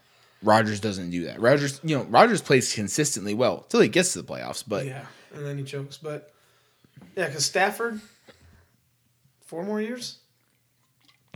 Max. Because he's been, 11 seasons with the Lions or something like that? Something like that. Now this is his 12th season? And he won a Super Bowl. If they drop off drastically next year, it wouldn't shock me if he just retired. Yeah, he got the win. And I'm saying that as not like I think the Rams are going to drop off drastically. Yeah, but if Aaron Donald retires and Andrew Whitworth retires and they don't have OBJ, and if Robert Woods isn't the same after his ACL injury, there's so many question marks. So I'm not saying they will. If Aaron Donald retires, that's a whole new team. Exactly, it is. That's a whole new team. And they can't pay Von Miller, and they can't pay Odell, and so they're going to have Robert Woods coming off an ACL injury. I'm not saying that it's going to be bad. I'm just saying there's a possibility that it happens. I don't want it to happen, but I'm saying they have to still answer all those questions. You know, do you find someone in the draft that replaces Von Miller? Do you hope that Van Jefferson can be at that Odell, not exactly, but like play similar level of football to Odell as a third receiver, and that Robert Woods comes back from his ACL very well? Like, you have those question marks that you have to answer as the Rams, and if they don't, then I wouldn't blame Matthew Stafford. He's like, I got my ring. I'm out. Yeah. Like, I wouldn't blame him for doing that. He's gotten his ass kicked, dude, for so many years. And he made his money. Like, he's fine. So you have those other questions answered. But okay. But definitely not long term. Yeah. So Dak with possibly Russell Wilson and Kyler Murray. And then hopefully Justin Fields and Trey Lance. 2 question marks. So we're looking at a top. From what we know now, obviously other quarterbacks can get drafted in 5 years. But from what we know now, we have potentially best case scenario 5 long-term quarterbacks in the NFC. So then you go to the AFC. Holy shit. So then we go to the AFC. And we'll do the same thing, north, east, south, west. Let's start in the AFC North, and you have Joe Burrow and Lamar Jackson. My prediction right now, because we're going to be doing this 20 years from now, we'll still have this podcast going on. Yeah. Joe Burrow is going to have at least 5 or 6 more Super Bowls that he's in. That's I wouldn't doubt that. I think the AFC is tough though, and that's what makes it hard. Because you saying that means he's going to beat out Patrick Mahomes and Josh Allen and Justin Herbert and whoever else 5 or 6 times, which I wouldn't doubt. Out of like 15, sure. 6 out of 15. 5 or 6 out of 15. All right, 4. Okay, 4 for sure. But still, that's impressive if he does that. And then you don't know who else comes in as young quarterbacks, right? Kind of a deal. But Lamar, and I'm going to throw Lamar Jackson in there because prior to Lamar Jackson getting injured, he was having a ridiculous season with no wide receivers. Stupid good season. Imagine if Lamar Jackson had wide receivers to throw the fucking football to. Imagine if Lamar Jackson had that didn't drop the ball. Imagine if he had Jamar Chase and T. Higgins instead of Sammy Watkins and Hollywood Brown. Yeah. Like, Hollywood Brown is not a star wide receiver. He's just fast. Yeah, he can just... That's all he does. He just drives the ball. I think Rashad Bateman's a good pick. I think he'll pan out long term. They need to go wide receiver again in the first round, especially with how heavy wide receiver this class is. So, I mean, all that considered, I think Lamar Jackson should have a great career, right? And he's already won an MVP. He should be a guy that is considered one of the top level quarterbacks because of his unpredictability. Whether you want to say all he does is run the ball or whatever, it brings a dynamic to the position that can't be matched anywhere else in the league. And Joe Burrow has obviously already showed in 2 years, 1.5 years, how good he can be, especially with Jamar Chase, especially with T. Higgins. Get him an offensive line, see what he can really do. So that's it. After that, I mean, it's Baker Mayfield who's dog shit, and then whoever the Steelers draft at quarterback, which doesn't make a difference. Dude, and I mean, we'll talk about it next week because I want to be able to do like our kind of like where we stand with what we predicted over this last season of football and everything. Mm-hmm. The number one thing that Tim was right about all season was right with the draft, with the Bengals going Jamar Chase and how much he loved that pick. Yeah, and we were like, so they need O-line, but that connection. Made sense, but It was a pick that in the moment you go, yeah, they need an offensive line to protect Joe Burrow right now. Yeah. But when you think about it long term, which I don't think this is how Tim was thinking at all, but I'll give him the credit for it, is when you think long term, you go, yeah, but you won't find that receiver that he's going to have that easy chemistry connection with immediately, and then you can get offensive linemen later. Yeah. If you get an offensive lineman now, it's like, great, but are we going to find that other wide receiver that would have been Jamar Chase? Probably not. Yeah. So it makes way more sense long term. But that wraps it up for AFC North. So we'll move into AFC East. And when you talk about the AFC East, you have 2 more quarterbacks come immediately to mind. And you start with Josh Allen. And Josh Allen is right up there with Aaron Rodgers as far as best quarterback talents in the NFL. He makes ridiculous plays every fucking game. He was one coin toss away from being in the AFC Championship game. Maybe the Bills play that game differently. You don't know. Regardless, not the point. Josh Allen is going to be amazing for however long. He is a future in this NFL. Mac Jones. I know it's a rookie year, but I'm not afraid to say that he has the potential to be just not Tom Brady, but like that kind, like a similar career path where it's like play good enough and do the right things, and you could find yourself in Super Bowl after Super Bowl after Super Bowl under Bill Belichick. Now, again, question marks of how long is Bill Belichick coach and things like that, and Josh McDaniels isn't going to be their offensive coordinator. What does that mean? There's question marks still. But I think Mac Jones does things the right way as a quarterback and makes the right reads and doesn't take too many risks and plays a very safe style of football that wins you football games. So I agree with that 100%. And the thing with Belichick is I think he's found that he has another, again, I don't want to say the words, but he has another Tom Brady. Yeah, exactly. It's not like when we say this, we're not saying that Mac Jones is Tom Brady. We're saying they are very similar in how they play quarterbacks. Yes. They do what they need to do to win, and it's by not making mistakes. You know, they're productive with their offense. And so, I mean, I think Belichick's going to go, well, that motherfucker Tom has 7 Super Bowls and I've got 6. You know? So he's like, he can say he's great because he went to a different team and he won a Super Bowl his first year in a different conference with a team that was unrealistic with to the win amount a Super of talent Bowl they had. the year before. Yeah. You know, and they had the unrealistic amount of talent, and he was able to come in there and be the missing piece that they were looking for so long. Mm-hmm.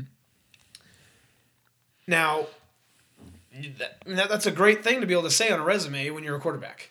But now Belichick can go, okay, well, I can prove that it wasn't just him because I'm going to make another Tom Brady. Yeah. You know, and that's essentially what he has the potential to do here. So I think Belichick's going to coach for a long time, as long as Mac Jones is panning out to be who we think he's going to be. You know, if in 3 years he's a dud, then I think he retires. Yeah. If in 3 years they've already won a Super Bowl, I think Belichick is going to stay with the Patriots. Or they've made a Super Bowl, or Yes. they made an AFC Championship game and things like that. Where they've showed actual promise consistently. I think Belichick coaches for a long time. But go to the other two teams. Okay, so the other two teams are dog shit right now, right? It's Tua, who's trash and is not the answer, and then Zach Wilson, who, again, it's only been a rookie year, not good. He's not good. He is very bad at football. I don't think that he should be... God, it hurts me to say it because I watched his college film and I was like, God, this kid has so much arm talent. Man, he sucks at reading NFL defenses. He's so bad. So he goes, I'm going to throw to this guy. No way somebody cuts him off. Yeah. Oh, wow, there was a guy right there? Yeah, exactly. I didn't see that safety. That's crazy. Yeah. So, yeah, Zach Wilson's not the guy. Tua is not the guy. But you still have, through 2 divisions, we have 4 quarterbacks that I think are very realistic long-term plans. And 4 elites. I'll go as far as saying that they all have easy potential to be elites. 3 of them are already elite. And you would say Jackson? Yeah, Lamar Jackson's elite. Because obviously Burrow and Josh Allen. Yeah. Lamar Jackson has an MVP. You can't tell me he's not elite. No. That's what I'm saying. I think he's a for sure 3. Mac Jones is his rookie season. It's too hard to tell if it's a fluke or not. I don't think it will be. No, and I think I he don't will be think one of those be. consistent people. Absolutely. By the way, Jets, if you throw $5,000 right now for them to win the Super Bowl, pays out $1 million. Yeah, and that's fair because you would just be throwing away $5,000. You might as well just set $5,000 on fire. Dude, if I was rich, you know I would bet that. Yeah, I love payouts. All right. Okay, so then we'll move into the AFC South. AFC South, man, the South of the NFL is just awful, okay? Because the AFC South also has no one. Because Ryan Tannehill, not a realistic long-term great, right? He'll do enough to lose you a game in the playoffs. That's about it. Then you have Davis Mills. Man, he would win awards if they gave out awards for longest neck in the NFL. And then Deshaun Watson. Where does Deshaun Watson end up? That's the question mark. Does he end up with the Bucks? What do they have to give up? Does he end up with Miami? Does he end up with Pittsburgh? That's 2 out of the 3 teams that are AFC teams. So if we're talking about where Deshaun Watson ends up, there's a good chance he just stays in the AFC, and the AFC stays as good as it is or gets better. I think he should jump to the Colts. That's still an AFC team. I know. The Texans would absolutely never send him to the Colts. Yeah. But I see what you're saying. I see what you're saying. And then after that is Carson Wentz, who won't even be on the Colts next year because they've already said they're going to cut him or trade him. And no one's trading for Carson Wentz, so they will be cutting him. You're not giving up. First He's of on all, the market. First of all, if a team tells you we're either trading him or cutting him, it's like, so you're telling me I could give up assets and get him, or I could not give up those assets and also Wait till he gets get cut him. and then So it makes no sense. He won't be on the Colts. I don't know where he goes. He doesn't move the needle for any teams though. So there's no run really in the AFC. Oh, and then Trevor Lawrence, who looked awful this year, but it's on the Jags. It was with Urban Meyer. It was with almost no weapons. He had no one to throw the football to. His star running back got hurt like 3/4 of the way through the season. So it's just kind of, Trevor Lawrence is, I would put him in the same group as Justin Fields and Trey Lance, where it's like, I want to see more from him. I want to see if they do fuck him up or if he is really going to be great, because I think Trevor Lawrence has all the intangibles to be a really great fucking quarterback in the NFL. He's tall enough, he can read defenses, he can see over the offensive line, he has the arm strength, but at the same time, he does make a lot of throws that are just kind of taking chances and hoping that receivers make plays. So he could go either way. I could see him being a bust. I could see him being amazing. That's the AFC South. It's just like the NFC South. So there's one question mark. That's it. One question mark. The other three guys are like, okay, whatever, move on. Oh, well, Deshaun, I guess 2 questions. Okay, but yeah, exactly. Where does he end up? Yeah. AFC West, another 2 guys. It's Mahomes, who you put on that level with Josh Allen and Aaron Rodgers, and then Justin Herbert, who you put on the same level as Joe Burrow. Right? You put him right up there with Joe Burrow. Yep. So whatever you want to say about Burrow, you have to say about Herbert as well. So those 2 guys, right now, through the AFC, there's 2 in the AFC North, 2 in the AFC East, 2 in the AFC West. That's 6 guys that I am for sure confident will be great 5 to 10 years from now. Will still be great 5 to 10 years from now. And in the NFC, we have one, and you have 2 question marks. And then 2 rookie question marks. Like, so that's what I'm saying. And then as far as the other 2 quarterbacks, it's the AFC West. So you have Derek Carr, who, hey, I love Derek Carr. I'm not going to shit on Derek Carr. Like, I wish he did more than just wear, like, mascara to make himself, like, stand out as a quarterback. But then the Broncos is Drew Lock, who obviously isn't the answer. Teddy Bridgewater, who's not a long-term answer, so they might be drafting a quarterback. They might trade for Deshaun Watson. You don't know. There's 3 of the 4 teams that are in the running for Deshaun Watson are in the AFC. So Deshaun Watson most likely stays in the AFC unless he gets convicted and never plays in the NFL again. So, that's where that stands. But I think realistically right now, when you look at the 2 conferences and compare them, it's hard. It's very hard for me to say that 5 to 10 years from now, the AFC will not be dominating the NFL and winning 5 or 6 Super Bowls in a row, or maybe the NFC sneaks 1 in and, the AFC wins 5 out of 6 Super Bowls. Like, I wouldn't be shocked if that happened. And that's the point that I'm ultimately getting at here. I brought up all these divisions and all of these quarterbacks and where they're going to make this point of the AFC having this place of being utterly dominant in a few years when Rodgers is gone, when, Russell Wilson isn't the same guy, when you don't know about Kyler Murray, when you don't know about, Dak is obviously Dak, but that's really all the question marks. When you don't know if Trey Lance and Justin Fields will be amazing. Yeah. But you do know that Joe Burrow and Justin Herbert and Lamar Jackson and Josh, it just keeps going for the AFC. So that's the main point that I'm trying to make with this. Very long-winded to get there. I understand that, no, but I wanted to go over all the quarterbacks. I really think that the AFC will be so dominant in 5 years. Dude, I'm so excited for next year because I feel like next year is gonna be such a fun season of football. Yeah, I agree with you. All of these quarterbacks that have been proving themselves now, and they're really just being able to find their way. Like Justin Herbert specifically, right? Coming off this first season where the defense lost you guys 6 games, right? Yes. Like they should have been in the playoffs his first year. Our coach lost this one. Yeah, and then this one, but everyone's coming into their own way. I would say the biggest difference between Burrow and Herbert is I think Burrow has more confidence. I think he walks around with more confidence. Burrow has a twice as big cock as Justin Herbert. I don't think that Justin Herbert would disagree with me on that. I think Burrow has the biggest cock in the NFL. Oh, maybe the history of the NFL. AJ Lamar Dillon. Jackson. AJ Dillon. Oh, no, yeah, definitely AJ Dillon. But as far as quarterbacks go, Joe Burrow, very well might have the largest penis in the NFL. Yeah, dude. Like, there's nothing that phases him. Like, as a rookie, as a second-year guy walking in, he was his second year, winning your first playoff game, and the team hasn't won a playoff game in like 31 years. And he walks in after the win, and everyone's celebrating, and he's like, you guys just need to get used to this because this is where we're going to be at. And that's your second-year quarterback telling you that? Like, shit, man. That's ridiculous. Dude, I would give up a star player for McPherson. That's great. Him watching the halftime show at the Super Bowl instead of going to the locker room is so fucking baller. I love that kid so much. He's like, fuck that, dude. Guys, we're doing all right. I want to watch the show. I was telling Brittany about that. I was like, yeah, the kicker just watched the halftime show. And he was like, why wasn't he in the locker room? And I'm like, what are they going to tell the kicker in the locker room? They don't give a shit. He's even in the locker room, and he knows that. Guys, I've already put up like 6 points, and I haven't missed field goals. So. Yeah, I haven't missed a field goal all playoffs. Yeah, I mean, he set records, But anyway, so yeah, I would love McPherson. But with everything that you have said, I agree 100%. The AFC is going to be a dominant elites 15, 12 years from now when we see the new wave of elites retiring like we just did with Drew Brees and Peyton Manning and Tom Brady, and then Aaron Rodgers is going to be soon. It's going to be a stretch of Big Ben. Yeah, when Lamar is retired and Joe Burrow and Justin Herbert and Mahomes and Josh Allen and all these guys are retiring within the same like 3 or 4 years most likely. Those Hall of Fame classes are going to be amazing, and the league will be going through another whole dynamic shift, and we'll have to see who the next generation of quarterbacks are. And it's kind of scary that we're already looking ahead at it, and it's 10, 15 years from now, but like that's realistically what we're going to do.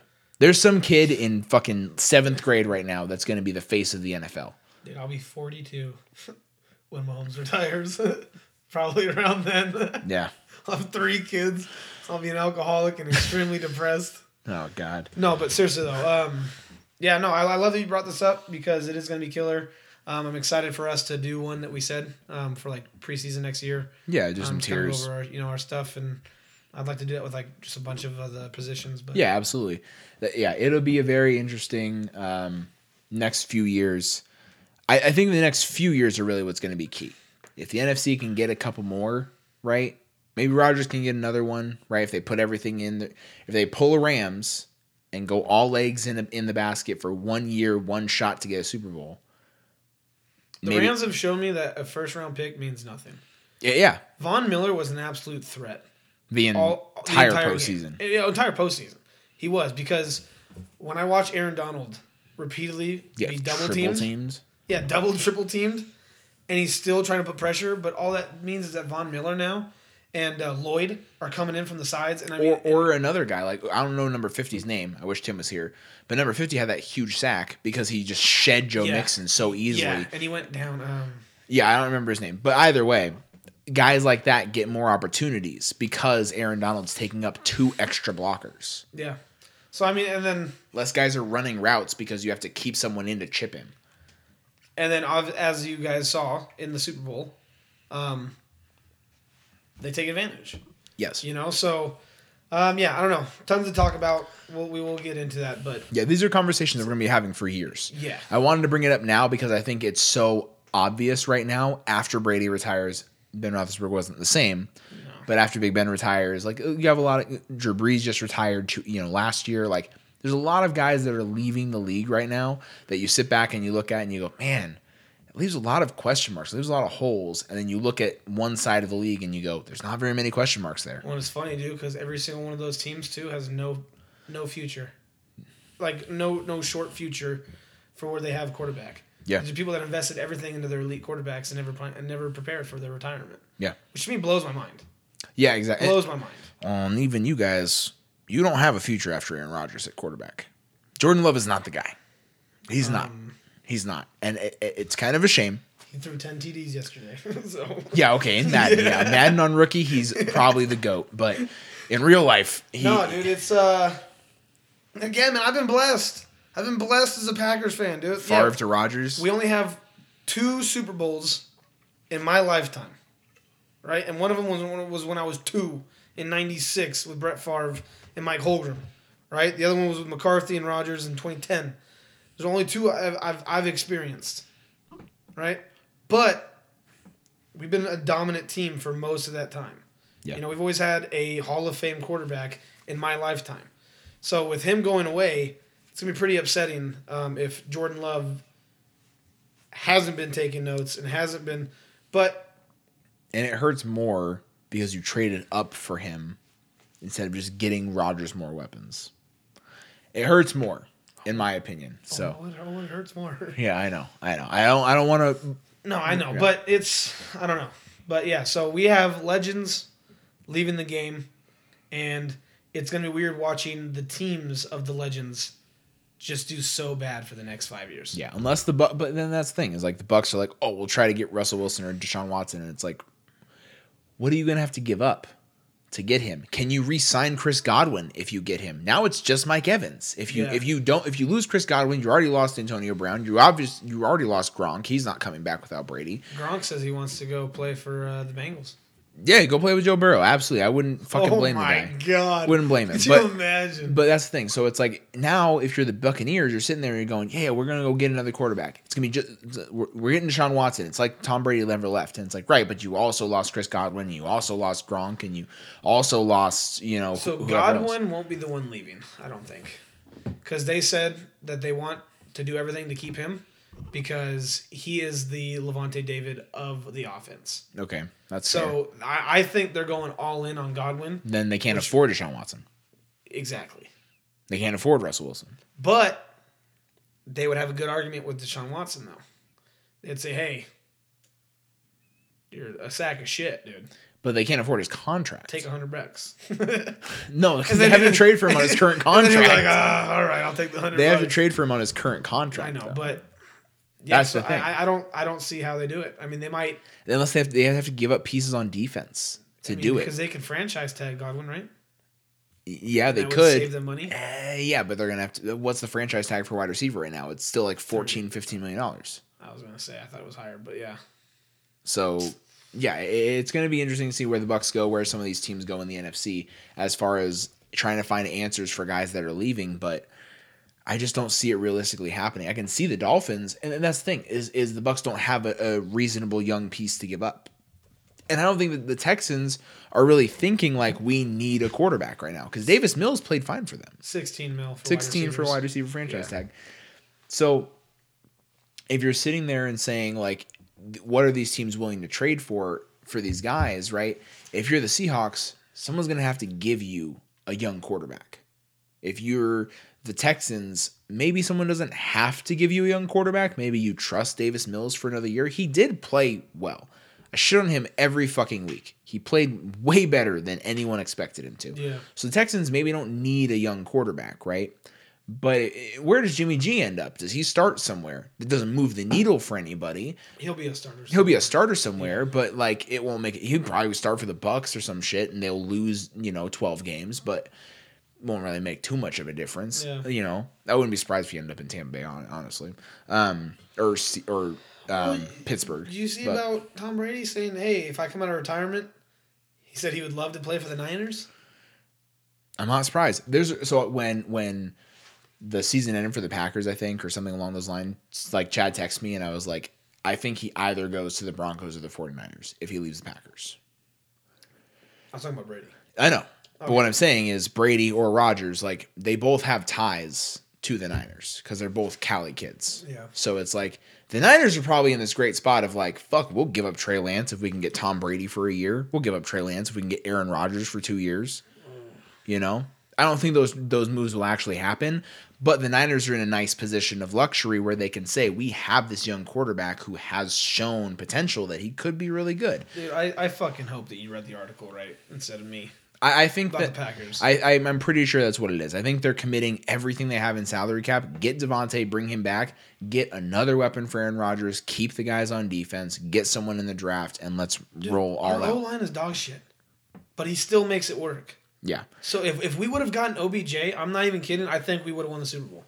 I don't blame. That's a bold-ass statement, but we would have had another guy with how he performed on the Rams. Oh, especially with how he was playing in the Super Bowl. Pivotal piece for that offense, especially with Robert Woods out. Dude, we have the number one wide receiver in the league, and we can't really throw him to him. Him opposite Devontae, someone would have been open on every play against the Niners. And then boom, he's able to trust somebody to throw the ball to. Adam Lazard, yeah, he's becoming a second option for sure, but he's not elite. No. I mean, maybe one day he gets there, but he's not elite. Yeah. So, fuck, dude, we'll talk about this forever. Yeah, we could talk about this forever. So anyways, that's the point we're making is the AFC is in a much better spot long term than the NFC is right now. Big time.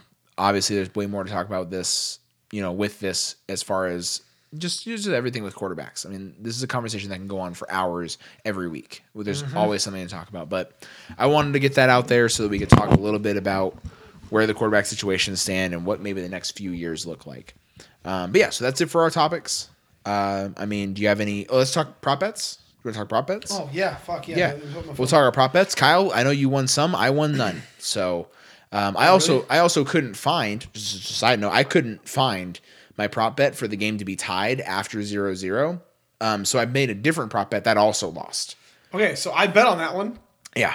I couldn't find the one where a non-registered quarterback throws a touchdown. That's awful because that would have made... And it was plus 1,200. Yeah, you would have made so much money off that. I thought it was going to be OBJ and ended up being Joe Mixon. But, I didn't bet on... Yeah, I was kicking myself in the ass, but I couldn't find it. I got mad. So instead of making that bet, I made a bet that there would be at least one quarter where there was no touchdown scored. The game still didn't go over, and there was still one touchdown scored in exactly one touchdown in every quarter. I hated myself for it. I will start off with my bets.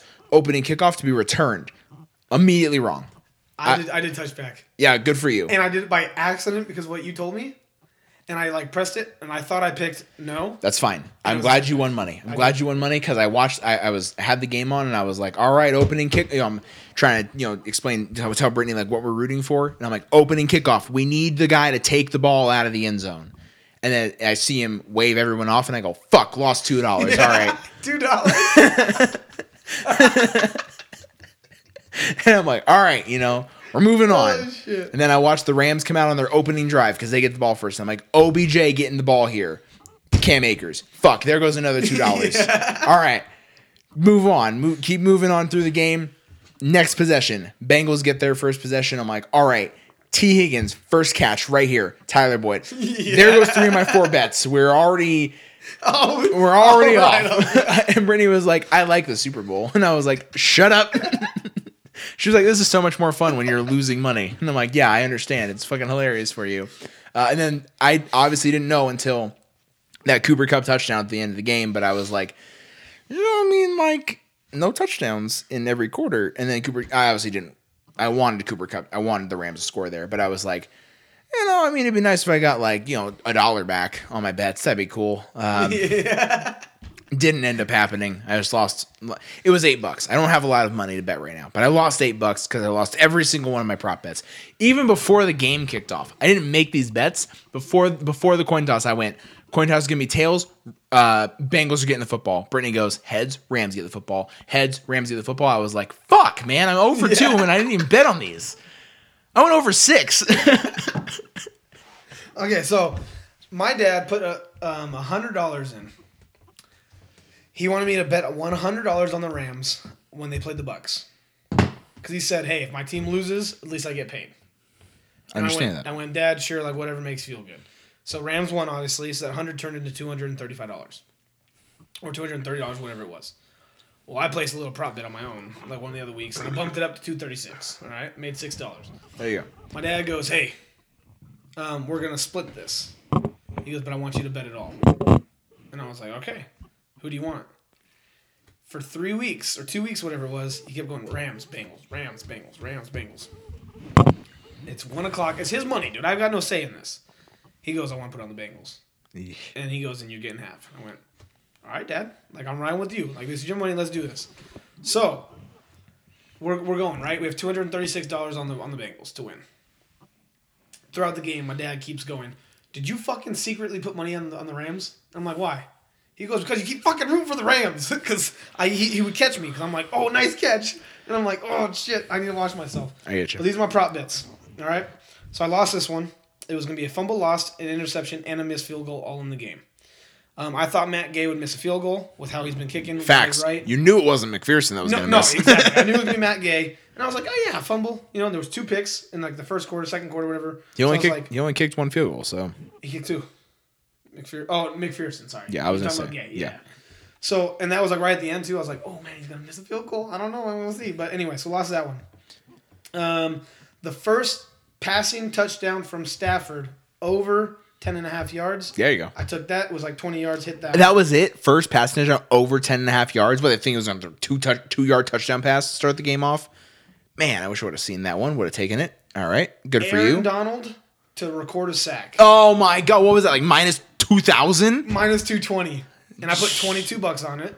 So I made $32 on that one. Good. This was the one that kills me, dude. Because now I'm about to spit off a little bit of spew to where all I needed was, I know it was like it's a little weird chain of events. I needed Joe Burrow over 279.5 yards. He did like 240. So I was like 40 short. And I needed Jamar Chase over 5.5. He had 5. Catches? Yeah, sorry, 5.5 catches. Total field goals for McPherson over 1.5. He had 2. Hit that one. There you go. Longest reception by Jamar Chase over 28.5. He had a 46er. Yep. Receptions over 5.5 for Odell. He got injured in the first half. And he had 2 or 3 catches. That's so rough. That one hurt me. I think he had 2 for 56 yards and a touchdown. Yeah. And then he tore his ACL. So. And then I was very upset. And then Amanda was like, I want to play some. I was like, all right. Cam Akers, over, under 16.5 rushing. She goes... That was under, right? She goes, under. And I go, oh, motherfucker.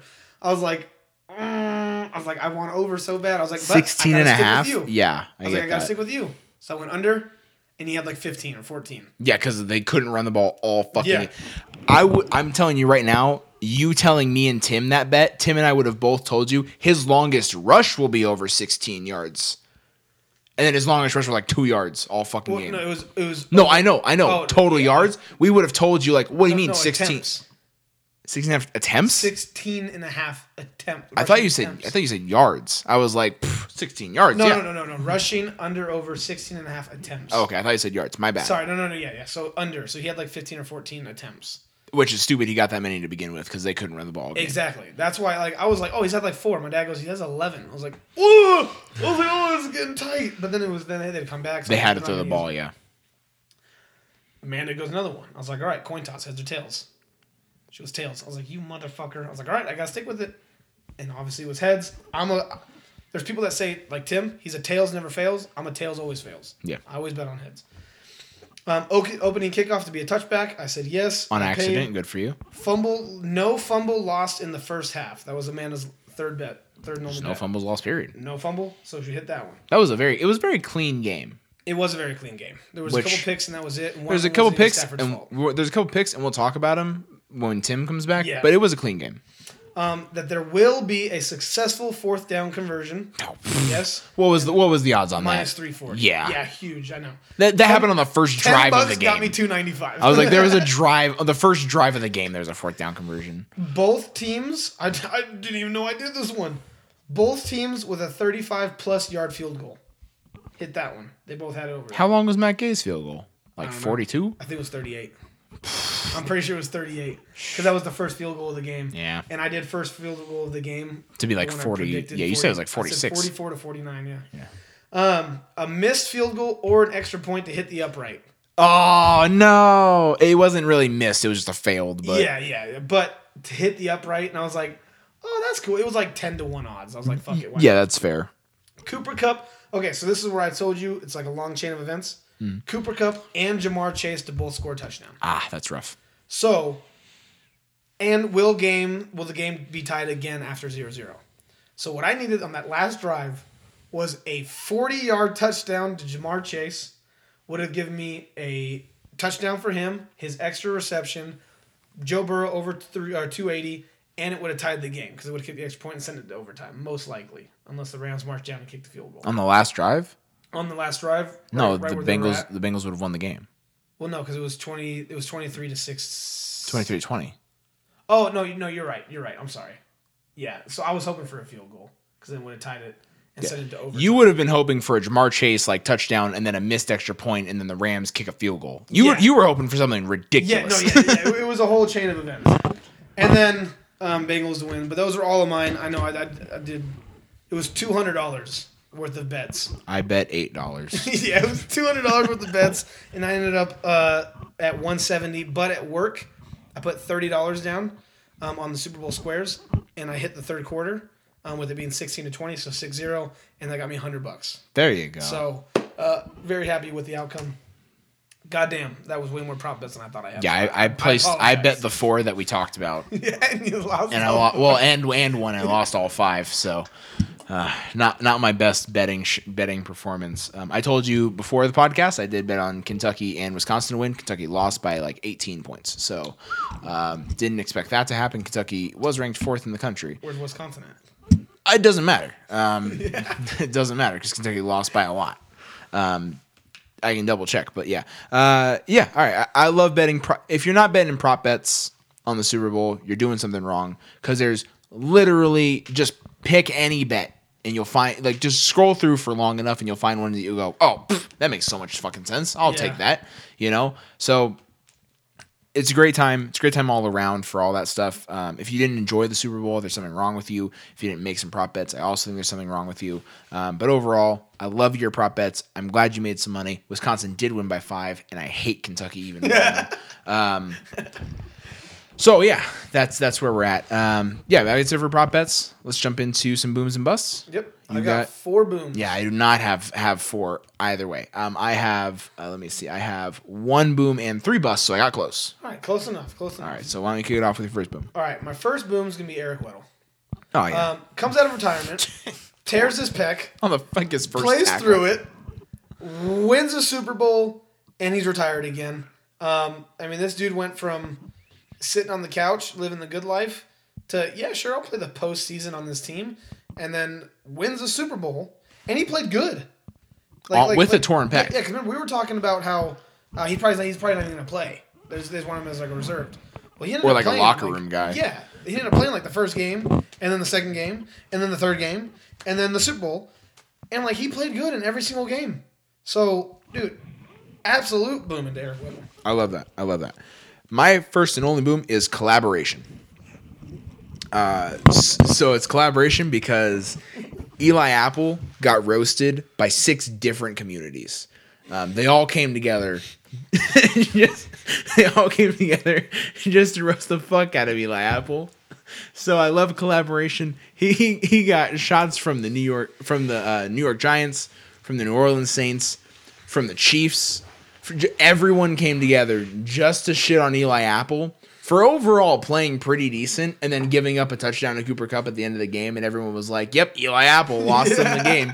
I love that everyone came together just to shit on Eli Apple for not being a great corner, but just kind of coming out and like always talking shit when other guys make plays. Hence the play against the Titans when Mike Hilton had a pick and Eli Apple got a taunting penalty for not even being involved in the play. Like, Eli Apple just doesn't do things and still talk shit. I'm so glad that he had to be on the losing side. I hated them. I'm not happy the Bengals lost, but I'm happy that Eli Apple lost. So I'm glad the rest of the NFL community feels the same way. That's good. All right, my second boom is going to be Van Jefferson. Yeah, so... I was like, he didn't play well. No, yeah, but... he's on a Super Bowl winning team. I think he was a great asset all season for them. Mm-hmm. He was just an option that would sneak up on people. I honestly don't know how well he did in the postseason. I think he did enough to make good relevance of him. But Teams he wins a Super Bowl and immediately runs off the field because he gets news that his wife went into labor. And so he went and had a baby on the same night that he won a Super Bowl. What an absolute magical experience for someone. Rookie? Mm-hmm. Rookie, right? Yep. I didn't know if it was second year. Second year. Second year? They drafted a different wide receiver this past year. Okay, Tutu Atwell. Yeah. Tutu Atwell's the guy they drafted. I was trying to remember that all fucking season, but yes. Okay, yeah. So I couldn't remember if it was first year or second year, but second year, you win a Super Bowl ring by contributing. You weren't just some backup, and then have a baby on that same night. Absolutely booming to you. that dude, I guarantee that was the greatest day of his life and will forever be. Easily has to be the greatest day of your life. If you win a Super Bowl and have your second child on the same day, that can't not be the best day of your life. And you should tell your firstborn, hey, that's the best day of my life. And they'll be like, what the fuck? I was also born. And you'd be like, yeah, I didn't win a Super Bowl the day you were born. You didn't bring me any luck. Yeah, so go fuck yourself. And they should understand that and go, you know what? That's fair. I was a little annoyed when I found out about that after the game because I was like, all I heard before the game was that Odell Beckham's girlfriend was due. And I was like, oh, yeah, Odell Beckham, maybe he won't be at the game because his girlfriend's giving birth. And then it was like, oh, no. There's a different Rams wide receiver whose wife was giving birth on the same day. Yeah. I'm like, man. No mention. Yeah. Do you think Odell and Van Jefferson were just tag teaming each other's wives on the same night? Oh, Jesus. Probably not. They weren't on the same team back then. Probably not. But hey. Maybe. You never know. Imagination. You never know. All right. My second bust is going, or sorry, my first bust. This is my first bust. Is going to be turf. So my first bust is going to be turf because, God damn it, the NFL makes enough money. They don't need to install fake grass everywhere that keeps hurting players. It's just a fact that players get hurt more often on turf because it's literally fake grass, and cleats are not designed for fake grass. They're designed for grass. So Odell makes a slight move difference, and it fucking hurt, tears his ACL for the second time in the same knee. If we're playing on real grass, that's also not like bullshit grass like the 49ers played with 2 years ago, but like give me real actual grass in a stadium. That's what players are meant to play on. That's what people are meant to run on. You're meant to run on actual grass. There's way less injuries. The NFL needs to get together and be like, hey, we should probably, maybe it saves you money in the long term, but you're also fucking up a lot of your players' careers long term. So just give me actual grass, get rid of the turf. No, I agree 100%. All right, my third boom is going to be Cooper Kupp. So he wins the receiving Triple Crown. Mm-hmm. He won Offensive Player of the Year. Mm-hmm. Won Super Bowl MVP. Mm-hmm. He was the biggest part of that team all season long. Absolutely. He was the absolute dominant player in the NFL all season long. Jerry Rice is the only wide receiver in NFL history to do all three of those things in his entire career. And Cooper Kupp did them all in one season, and all in one season. Triple Crown, Offensive Player of the Year, and a Super Bowl MVP. Super Bowl MVP. Yeah. Took Jerry Rice his whole season, his whole career to do that, and then Cooper Kupp comes and does it. Cooper Kupp. I don't know how long he's been in the NFL, but he did it all in one season. And yes, he was coming everywhere. I love that. I know. Yeah. But yeah, that's my third boom. Side shout out to Cooper Kupp's wife. This is something that I read about multiple times because it got posted all over the place. But Cooper Kupp's wife, while they were in college, worked full time so that he could pursue playing football. While he was at Eastern Washington, she worked full time, paid all the bills, and it couldn't have paid off better for her. That is the most impressive example of stick through and support your partner's dreams because it will pay off for you in the long run. 100%. All right, my second bust is going to be Eric K. We did not talk about this. Eric K., Angels' former trainer, or maybe something along those lines, on trial for Tyler Skaggs' death. This is years in the making, right? It's been multiple years since Tyler Skaggs died, or was it last year? I think it was last year. Yeah. So last year since Tyler Skaggs passed away. Unfortunate. Obviously, it was due to some complications with some opioids. Yeah, opioids and just some drug addiction that obviously is always unfortunate to hear about. And alleged drug addiction. It is probably going to be confirmed drug addiction in about 2 days, because fucking Eric K over here on the Angels just giving all the Angels oxy on the fucking reg, giving Matt Harvey oxy, giving all the players whatever OxyContin whenever they wanted to. That's gonna lead to drug addiction. That's gonna lead to a young stud he's young. He's a young kid. His brain's not even fucking fully developed. Of course, if you give him hard fucking drugs to ease some pain, he's gonna get hooked on something else very fast. Fuck you, Eric K. You ruin a kid's life. You ruin a family. By doing some dumb shit to give a fucking athlete some fucking pain meds that they didn't need in the first place. You deserve to be. I'm glad that all these players are coming out and testifying against him and saying, yes, he gave me oxy when he definitely shouldn't have, and yes, he did all these things. he should be convicted. Obviously, ultimately, Tyler Skaggs' death is, unfortunate and tragic and whatever you want to say about it. But to say that Eric K is not also partially responsible for this would just be ignorant. Yeah, and here's the thing, is there's more and more people coming out and testifying and everything. Because I was listening to articles about it today. I don't know if Eric K will get convicted for it. He better. I hope he does. There's no way to prove that he was the one that supplied him with enough amount to kill him or to get him, but to get him I hope the guy never has a career. I'll say that. I don't think he'll ever have a career. Even if he doesn't get 100%. convicted of anything and there's not like, oh, we can reasonably put this on you. I don't think he'll ever have a career, successful career professionally, realistically. Probably work at McDonald's the rest of his life. And that's kind of what it deserves. And then I saw today too, Matt Harvey, he came out and testified in exchange for immunity. And said, yeah, Eric K gave me drugs as well. He gave me Oxy. But then I guess he also said that he had also supplied Skaggs with Oxy as well. Matt, you bitch. Yeah, so I don't know if that's going to hurt the case or like whatever. But now it's going to be like with him saying that, because he's testifying in court, so he has to be honest. It's now, okay, well, who gave him the pills that killed him? Yeah. And that was the only thing that I listened yeah. Because you're right, I didn't mention this in the sports news, but it's fucked, bro. The whole situation is fucked. It's fucked. Because honestly, like you said, he was a young kid, man. He wasn't even a full adult yet who had experienced life. And then you have this guy that's supposed to be taking care of you, and he's letting you down, ultimately. And he is the one that killed you. Like, it is what it is. Yeah, absolutely. And it's a rough situation all around. But yeah. All right, my fourth and final boom is going to be Sidney Crosby. As of yesterday, became, or maybe today, I can't remember, became this 46th player in the NHL history to reach 500 goals. It's a big mark, 500. But he's my last boom because he's the 46th player. There's been a lot of players in the NHL, but it's like, 46th, Like, so, yeah. That's nothing of relevance.